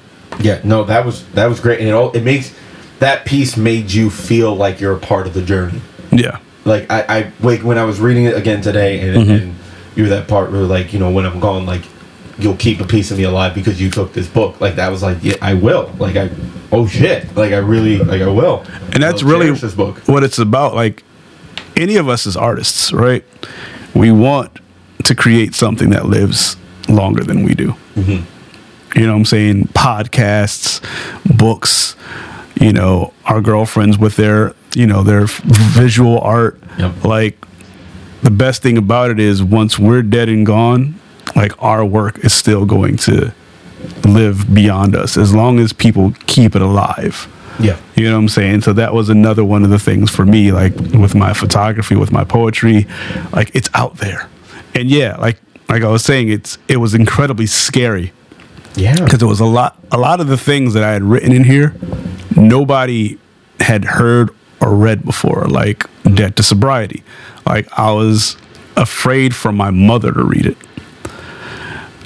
Because there were things about my dad that I had never shared, like the part where I was like, I went to school and I still had like, after he had been through rehab and everything, and I reached in my pocket and I had, a little bag of rocks in my pocket. I had never told anybody about that. Mm-hmm. I just remember coming home from school and my father being pissed that I found it and threw it away. Yeah. You know what I'm saying? What was your mom's reaction to it? She didn't react to that specifically, at least not to me. The book in general. In general, she was very proud of me. She was very upset. She didn't react to the part about finding my father's drugs in my pocket. What she reacted to was the part in that very same poem where she read about my suicide attempt. Yeah. Because again, that was something she never knew about. I wasn't living there when that happened. Yeah. So like had I actually gone through with it, she would have, my parents would have been none the wiser as to why I did it. Yeah. So that was hard for her to read. And it was certain things like that I was afraid for my family to read. Yeah. Even in the Who Am I poem where I talked about, being molested by my babysitter. Yeah. Never told anybody about that until the poem. Do you feel like putting this out, as scary as it was, do you feel like it helped you either just let go of some things or just accept it and just be able to be like, fine, I'm done? It's mostly about it's out there. I've processed these feelings. I am no longer holding them in. I've released them, and now I can move on with my life. And that's the best. I think that was the most freeing part about it all. I have. Go ahead. I see you got bunny-eared pages and whatnot. I was looking at it, I was like, Bunny. I was like, oh, I hope he doesn't get like the Bunny in my stuff. Well, he's mine now, dude. It's right. It is in your possession. You have paid for this book. Okay, I'm gonna tell you.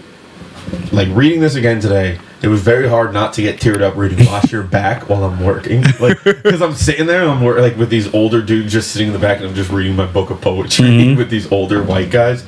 And like I'm reading this and I'm like, this is fucking beautiful.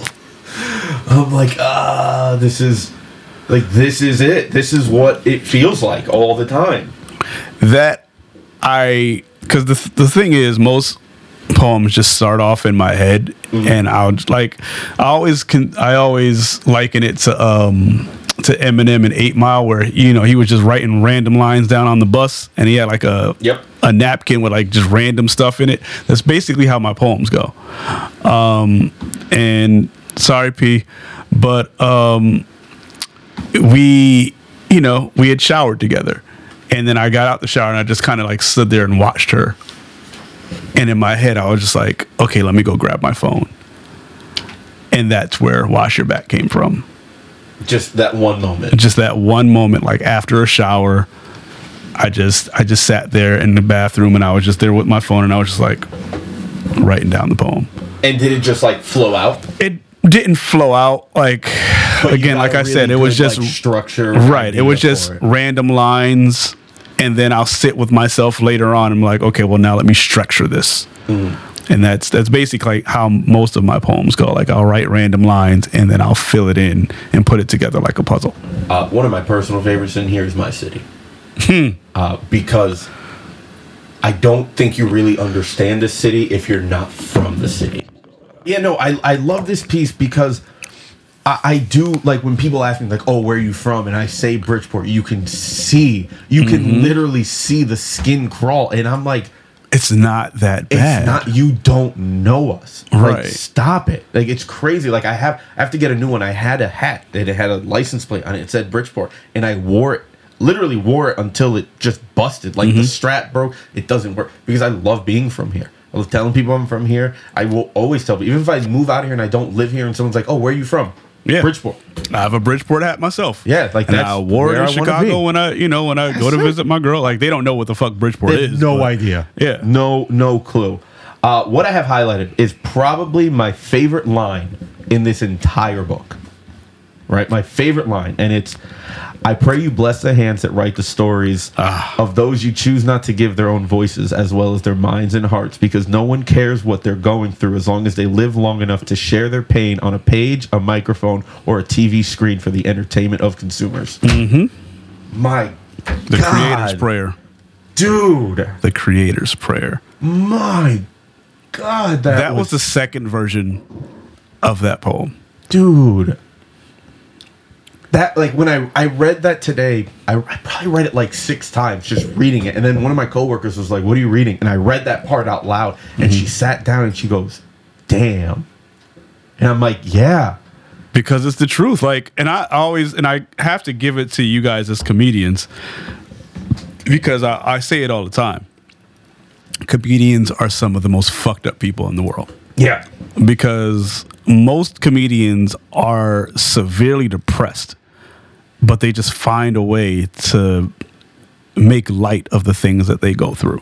Yeah, because one of the things that I've learned in my life is you can't control anything except how you react to things. Correct.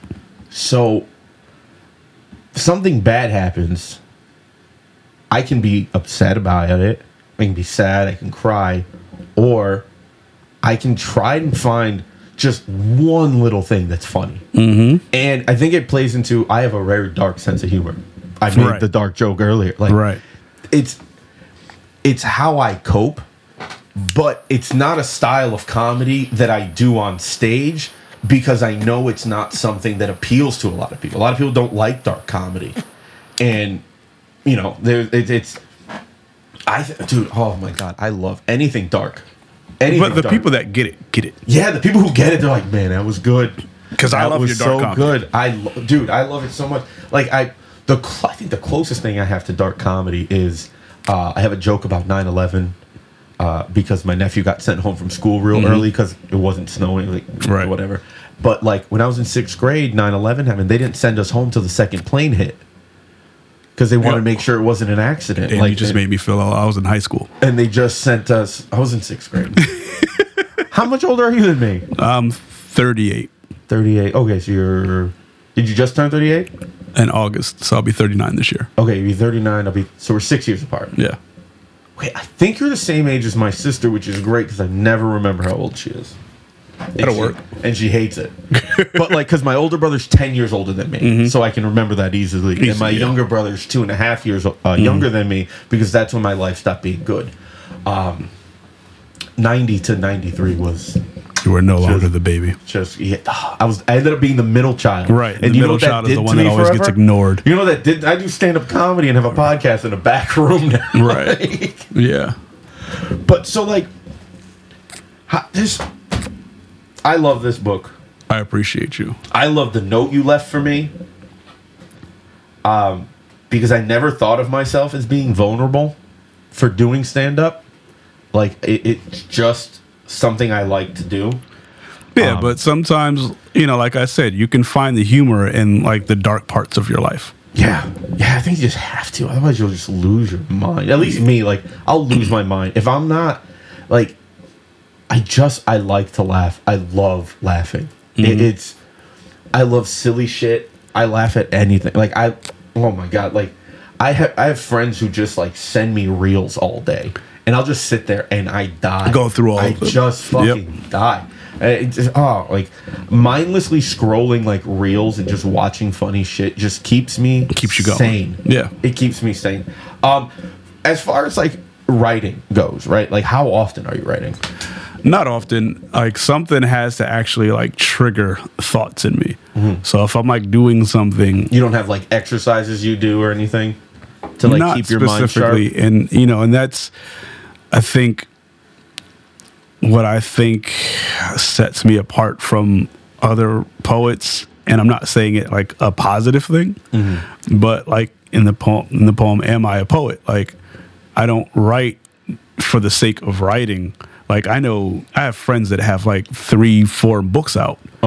Again, even like my girlfriend, like P. Rose, she found a crate full of old notebooks. And she has more than 80 poems that she found. And I'm like, I am nowhere near that. You know what I'm saying? So it's like something has to trigger me to the point where it's like, I can't talk about this with anybody. So I have to write about it. And how does that work? How does it go from being something I can't talk to anybody about this to I'm going to write this down and then tell everybody about this? Well, telling everybody was never the first thought. Yeah. It was just my way of getting it out. Oh, so like now, do you write now to perform or do you write now just for you still? I never write to perform. Okay. And again, that goes back to what sets me apart from other poets. It's like I never write to perform. It's really just like this thing bothered me. I have to write about it. Or it's just your way of healing. Yeah, and it's like this thing made me think of like a clever way to think about it, so I'm going to write about that thing.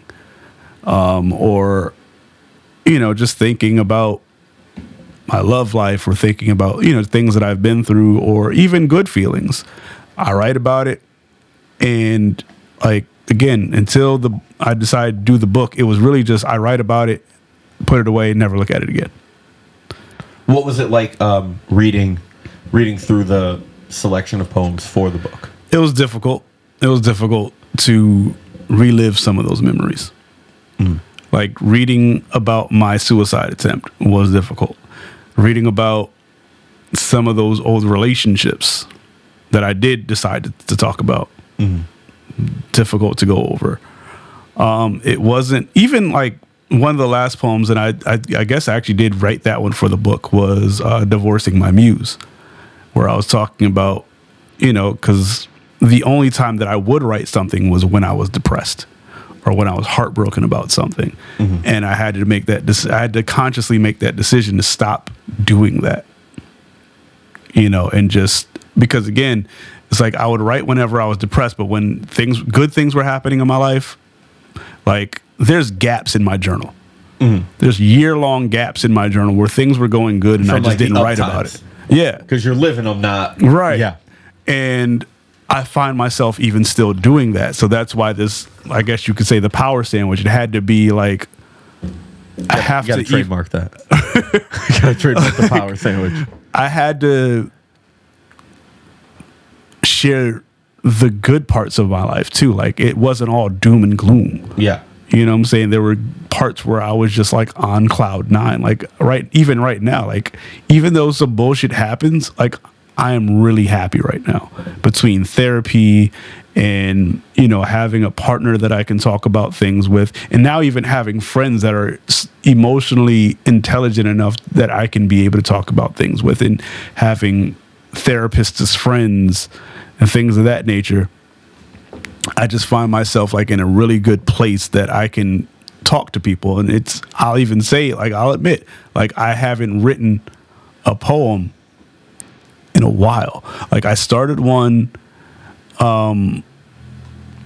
because, me and my girlfriend were going through something. So I started a poem about that. And now that we're back in a good place, I stopped writing that poem.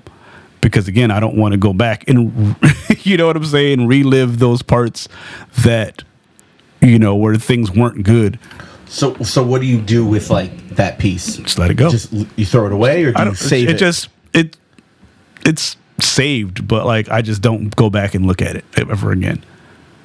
Because again, like I don't want to relive those memories, especially now that we're in a good place. Yeah. It's like, why would I want to bring myself back to that and trigger all those negative thoughts again? Yeah. You know what I'm saying? So it's like, it's difficult because it's like, it could be a really good poem, but I don't want it. I'm not going to say I don't want it to be a good poem, but it's like, you have to like find the balance. Like, is it worth going through that mental space to create this potentially great piece of art that's gonna put me in a fucked up spot for a little bit? Exactly. Yeah. Is it worth it? Yeah. Is it? Yeah. Yeah. And that's what is it? Artist pain, right? Yeah.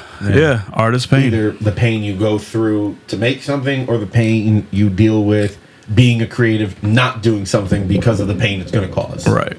And even like writing, like there's another one where I was writing about the things that I was dealing with in therapy.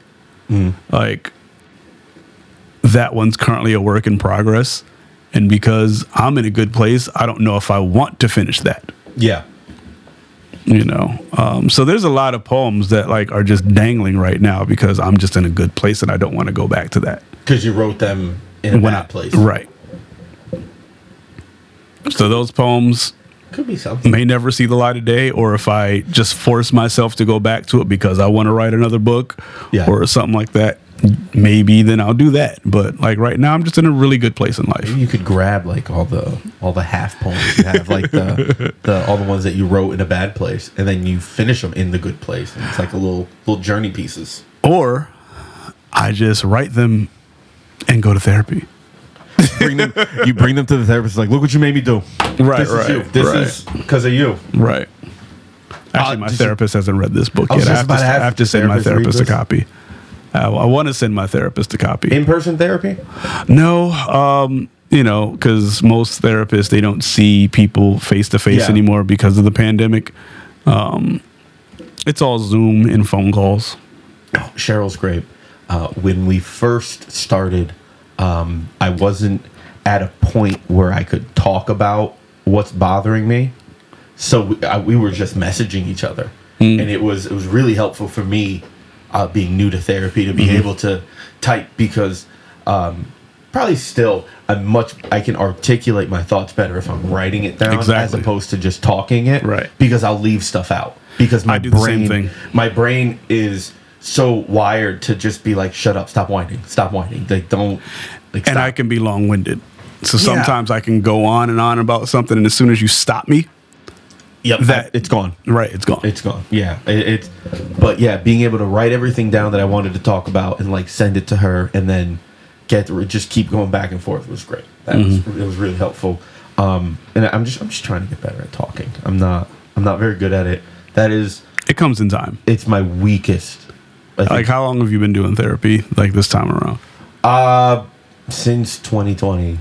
Oh, yeah. Well, yeah. You'll get better. Yeah, no, I'm better now. I just mean like in general in life, like talking is not a easy thing. Like to go up to someone and spark a conversation it still drives me crazy. Yeah, and same like, with me. Being on stage, you know, finding the balance between crowd work and material is really hard for me because I'm not comfortable yet, like talking to someone in a crowd.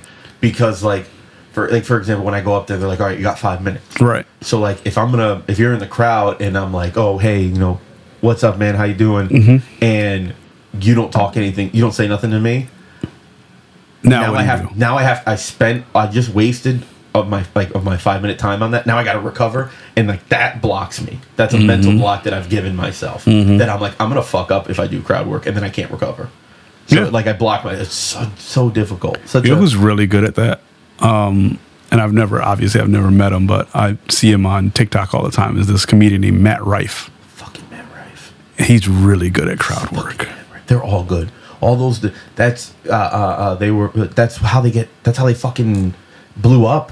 Guys like Andrew Schultz and Matt Rife and all this are posting their fucking crowd work, and they're just so fucking good at it. And I'm like, man, I wish I could do that. But I'm hoping this, cheat code right here, this little thing better help me, And when it comes to like hosting events, like when I'm that person on stage and then when I jump off stage and somebody wants to have a conversation, people don't know this, but they're going to know now that I've said it out loud. Usually when people walk up to me and start talking to me, like as soon as I get off stage, I'm looking for an escape.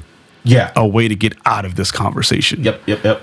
Like, I feel that. Like when people start talking to me, like, I think people notice, like, the entire time they're talking, I'm looking around the room. Yep.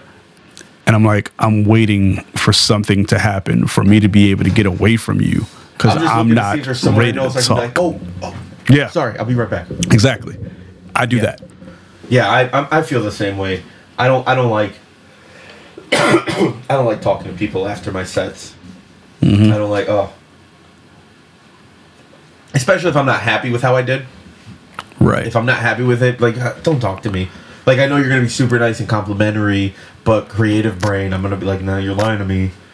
Which is also, I think, a fault. Is that something you feel with poetry? Like when you're doing when you're doing like a live, like when you do Poets Room and you read a new piece and stuff, and people are like, oh man, that was really good, and you're just like, why are you lying to me? Because my thing is this: like when I get up on stage, the anxiety kicks in, and then I start to. How long have you been reading your poetry in front of people?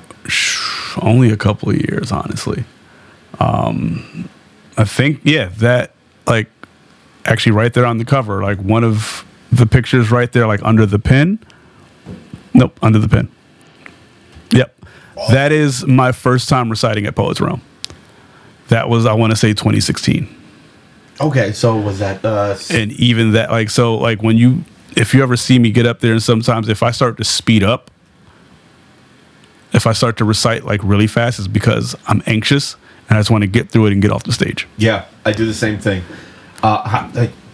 Any tips? I wish. Can we give each other advice? I wish it's kind of like, it's just practice. Practice. Like, what I do now is I record myself on my phone. I'll go through the book, and I'll record myself, and I'll listen back to it. And I'm like, okay. Speaking of which, great book. Thank you. Excuse my language, but where the fuck is the audio book? Because I need your sweet voice reading this, okay? You're not the first person to say that, and I don't know. Well, let me be the last. Put it out. I don't know how I'm going to do that. I don't know how I'm going to do that. But you're, again, like, even now, like, when it comes to, like, promoting the book, like, I'll do an excerpt from a poem along with, like, a photo or whatever, and it was like, we need to hear more of your voice. And I'm like, I never really thought of my voice like that. Yeah, it's a great voice. Thank you.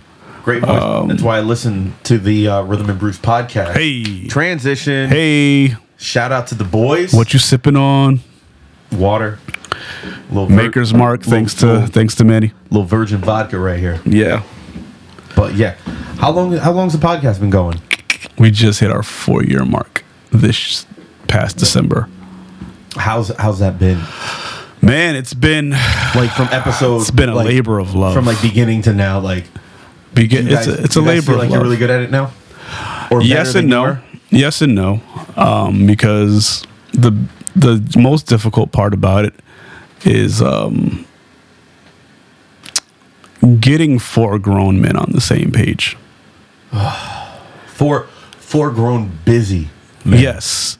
To get everybody to like, okay, make time in your schedule to do this. Yeah. Or, hey, you need to be posting this on your social media. Or, hey, we got this content that we have to put out tomorrow. Does anybody have any ideas?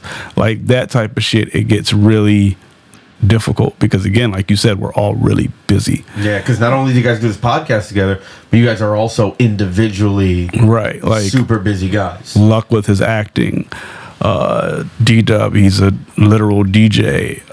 Denzel with his music and everything like that. So it's like we each have our own avenues outside of the podcast, which is part of why we put the podcast together, because we're all creatives of some different type. But again, like when it comes time to like get everybody together to do something, it's really a pain in the ass. And even like most recently, like just yesterday, said something about like our chemistry is dying because we don't spend as much time together as we used to. Like the chemistry was there because we always hung out together. Yeah. And then now that everybody's in relationships and everybody's, off doing their own things, everyone's it's like hitting their stride individually, creatively. Correctly. And so it's like when we come back in the same room and we hit record, it's like, so, you know what I'm saying? Yeah, because you guys haven't had that moment to like sit there and kind of like catch up real quick and vibe and like, oh, what you been up? That's crazy. How's that? Blah, blah, blah. Yeah. So, it ebbs and flows. Yeah. You know what I'm saying? Like we have really great episodes, and then sometimes we have episodes like, what was that? Yeah. You know what I'm saying? So, and again, just trying to get it out there for people to listen to is another thing, because like podcasts were the thing during the pandemic because everybody was home, everybody had a mic or a phone that they could talk into, everyone had headphones, and everybody was just looking for something to entertain themselves with. But now that the lockdown is done, I'm not going to say the pandemic is over because it's not, but now that the lockdown is over and people are back outside and partying and doing things, nobody's really sitting down and listening to podcasts with the same attention span that they did when we were all home. No, I can attest to that. I've fallen off of so many podcasts I was listening to. Actually, Bree put me on to an Office podcast called Office Ladies. Right, and with the girls from like Pam and Pam and Angela, and I think they're almost done. I think they're at like D'Angelo, like in this. Will Ferrell shows up. Yep. But like I was religiously caught up every week, even and it's not like I was just home. I was at work. I was doing all that, but then like I just fell off. Like I just stopped listening. Life gets busy. Yeah, like I've stopped listening to podcasts completely. Outside of, when somebody puts out a podcast and like, hey, listen to this, like I'll actively try.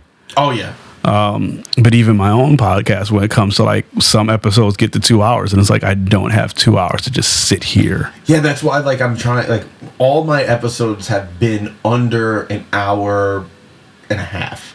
Like that's what I try to like keep. It's the sweet spot. But like, so this is like my second attempt at a podcast.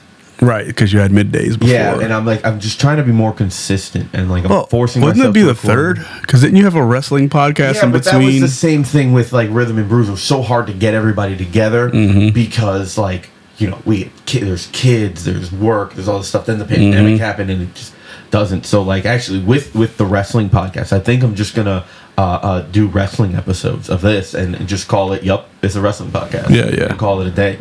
But like I want to take this one more seriously, but like the other one, I had like the first episode's like 3 hours long. Yeah. And I'm like, same thing we were doing with Rhythm and Blues. It's like, wrong with you, dude? we were just talking about whatever in the beginning. But then I remember that when I was recording, I was like, yo, Joe Rogan does it. And I'm like, oh. But Joe, that's the thing is, Joe Rogan's famous. Our problem is we're trying to keep up with the celebrity podcasts. Yeah.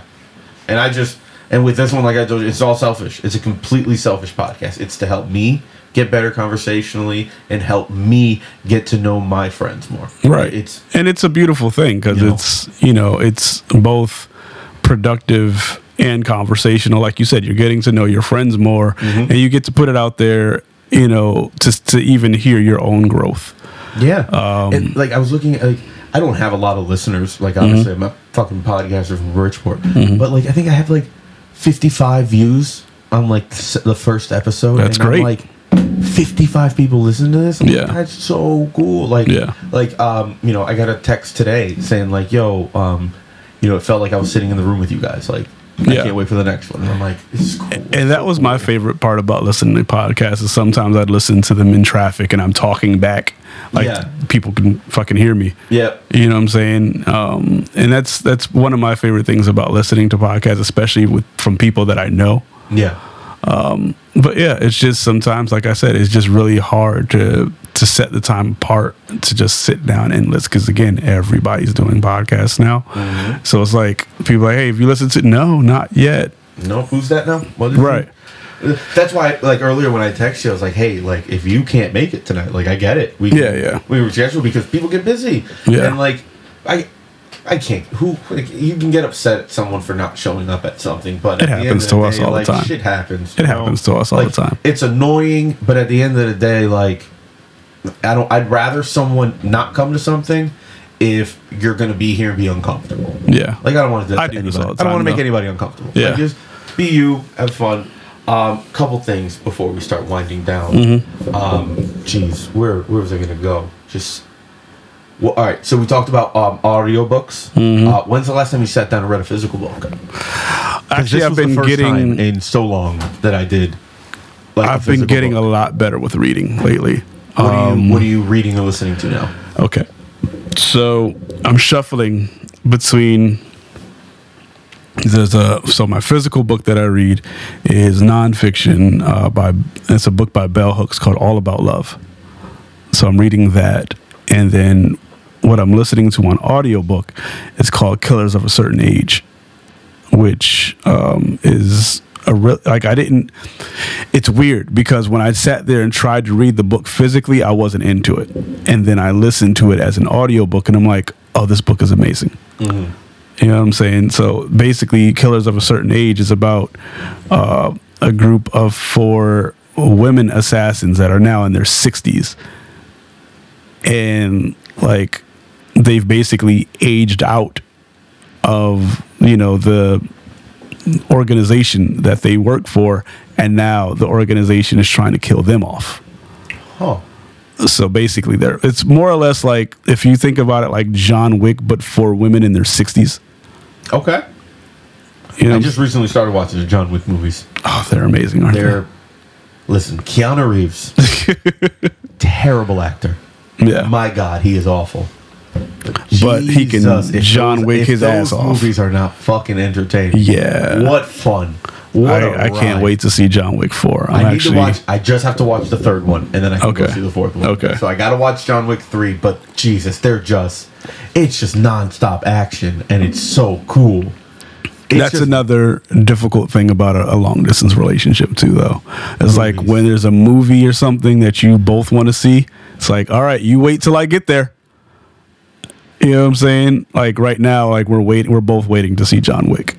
So I'm going out there in a couple of weeks, and I'm just happy that she's been able to have the patience to just wait for me to go to the movies with her, because we're both comic book geeks too. So when it comes to like the Marvel movies and shit too, like how most people, they want to see it on opening night. It's like sometimes we can't always make that flight to do it. So it's like, are you really gonna wait for me to see this? Really? Okay. You know what I'm saying? Like that's I'm gonna use the R word. That's real. That's real love right there. Like to wait. I couldn't imagine waiting to see Endgame. Man, You know what I mean? Like, Yeah. like to be like, all right, I'm not going to go see this. I'm going to wait for you. That's... I ain't gonna lie. Like when the first Black Panther came out, I was in a relationship when that came out, and I went to go see it without her. Like, and I didn't tell her that I went to go see it without her. Like my family was going. I was like my mom and my aunt, uncle. You know, my family was going. So I was like, I'm gonna go with my family, and I'm just not gonna tell her. Did you find out? She finding out She now? still hasn't. I don't know because she doesn't. We don't speak. Well, you know what I'm saying? But you know, I have such big reach with this podcast. It's, yeah. She's so gonna hear She's it. gonna be like, this mother. Yeah. Wanted to see it without me. Yeah. But She's never gonna watch it. So.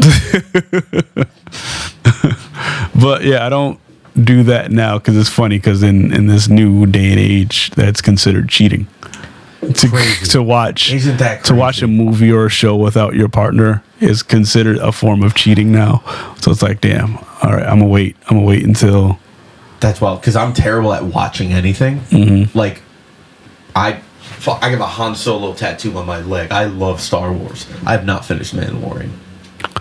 I just started it because of my girlfriend. I saw like the first 2 episodes of this season, and I'm like, this is fantastic. But I've watched off. 2 episodes. Period. Oh, you're in for a great ride. Yeah, because you have so much that you can just watch. Mm-hmm. Like I remember when the first season came out, I saw the first episode. I'm like, man, this was so cool. I'm like, can't wait for the next one. Then I had to wait, and then the next one came. Like, oh. Then I had to wait for the next season. But you get to just go straight to 3. That's pretty cool.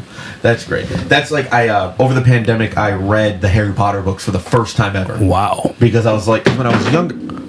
Dropping things. Just everything. Because when I was younger, I didn't have the attention for reading. Like, I was constantly, like, seeking approval from my parents. Constantly wanting attention from anybody. Mm-hmm. So, like, reading was the last thing on my mind. Like, I wanted to be outside playing games. I wanted my friends to think I was so cool. I wanted to, like, look at me, I'm smoking a cigarette. Like, I just wanted to do cool fucking 12-year-old shit. You know what I mean? So, like, I didn't read the Harry Potter books. So, I got them as a gift over the pandemic, and I started reading them.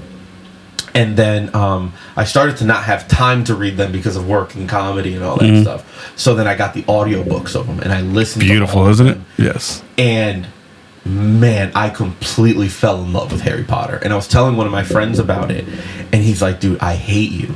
And I'm like, what do you mean? He goes, because you get to read that and experience it for the first time. Yeah. And I'm like, man, that's crazy.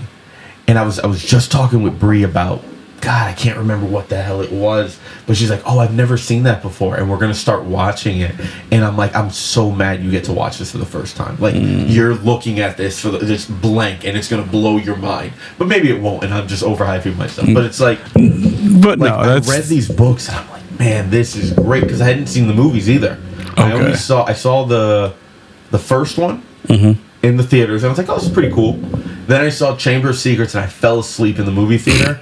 And it just turned me off. I was like, it didn't entertain me. It's not your thing. I fell asleep as a kid in the movie theater. Like, that's crazy. And now you got the audiobooks. So then what I ended up doing was listening to the book, watching the movie. Listening to the book, watch the movie. And aren't the books always better? What it did was make me fucking hate the movies. Yeah. Because Order of the Phoenix, my favorite book in the whole series. Order of the Phoenix and Half-Blood Prince are my 2 favorites. Okay. Order of the Phoenix movie is the biggest piece of shit I've ever fucking seen in my life. Everything about that movie pissed me off. But that's how I actually felt about the Hunger Games. Oh! That's how I felt about the Hunger Games, because I read that trilogy. Progressively got worse. I read that trilogy, and I was like, this is going to be amazing, because I think I had read the Hunger Games trilogy when the first movie was coming out, because I'm one of those people. It's like, if a movie's coming out that's based on a book, I want to read the book first, and that typically ruins the movie for me, because the movie is usually so good, because, you know, with the descriptions and things like that. Like, I'll put it this way, I'm a big Stephen King fan. Okay. Huge Stephen King fan. And then when you go watch the movies that are based on the books, it's like, that's it. Like, they left out so much.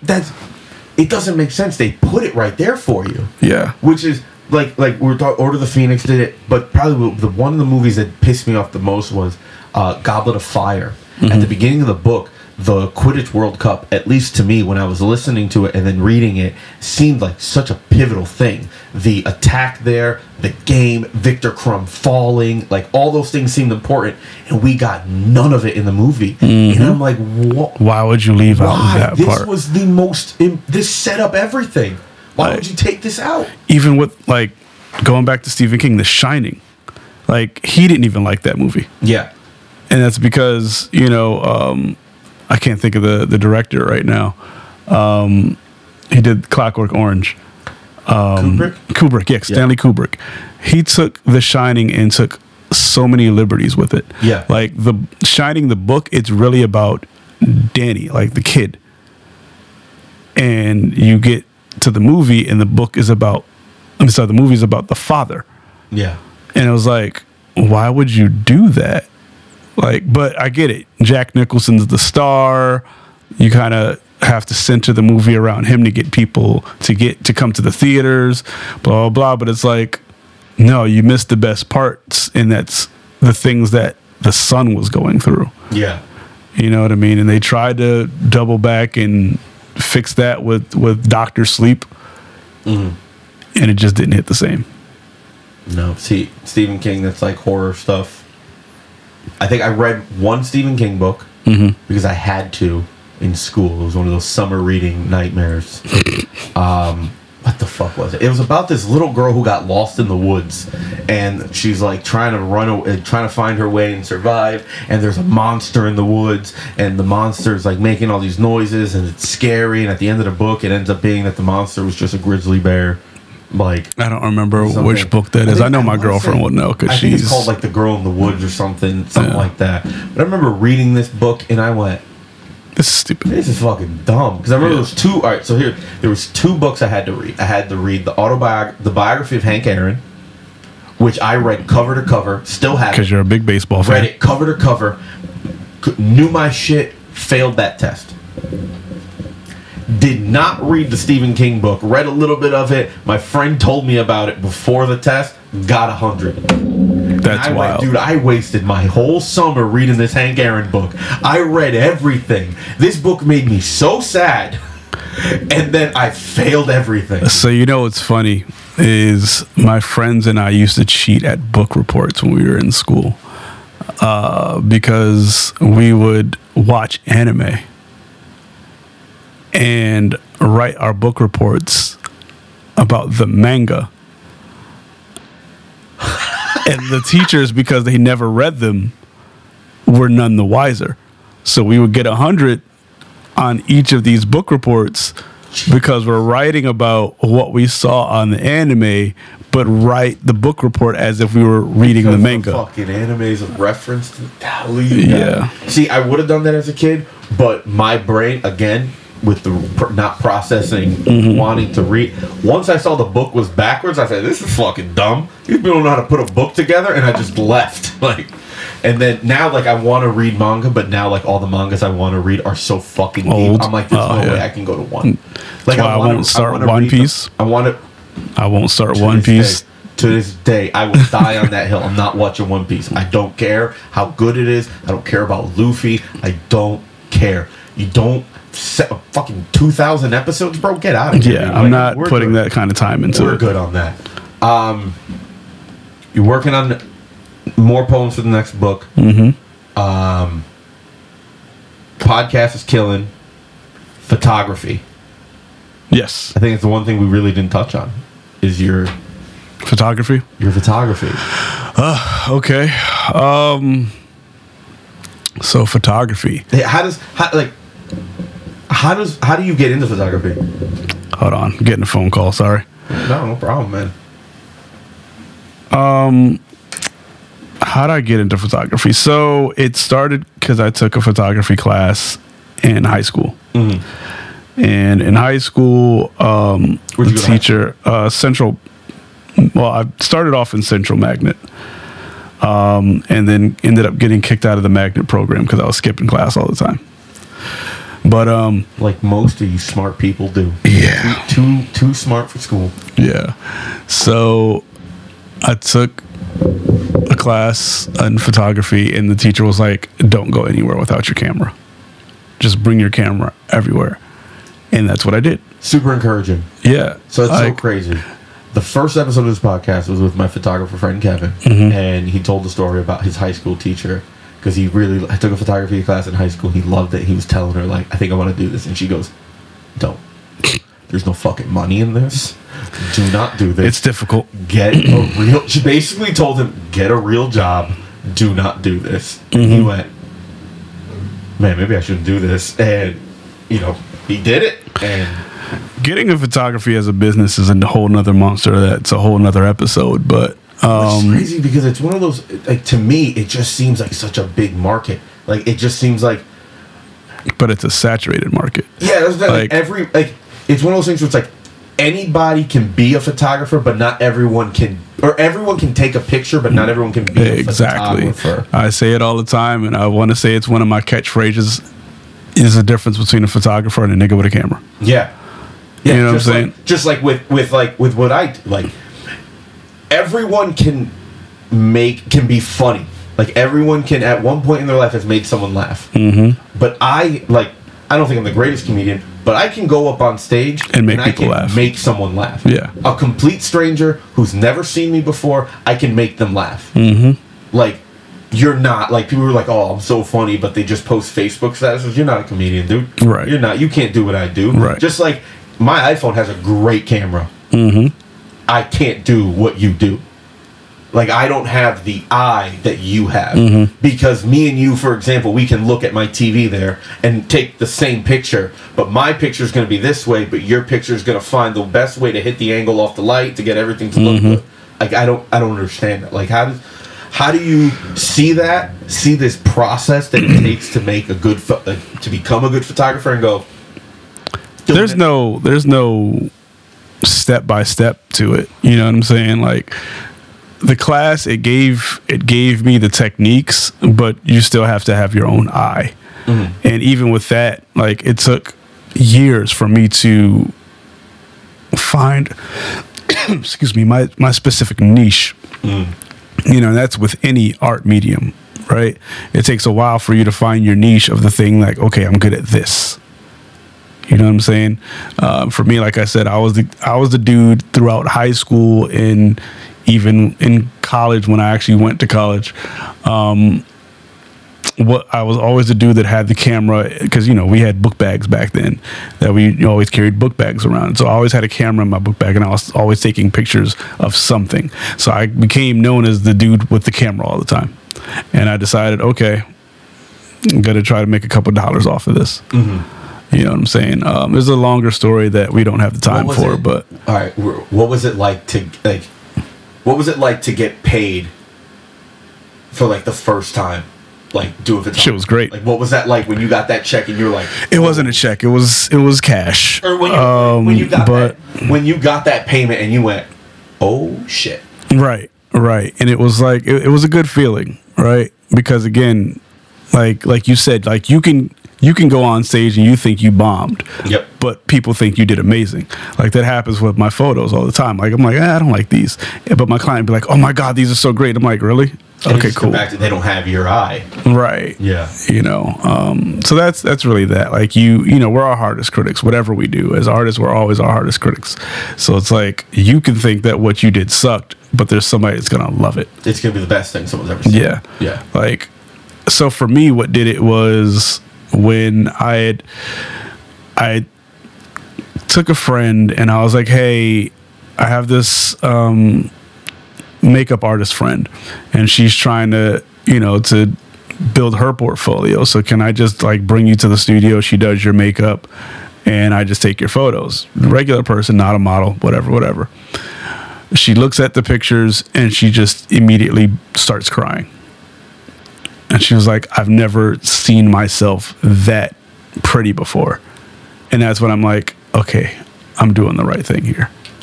Like, so for me to see something in a person that they don't see in themselves, to look at the picture and they say, I've never felt this attractive before in my life.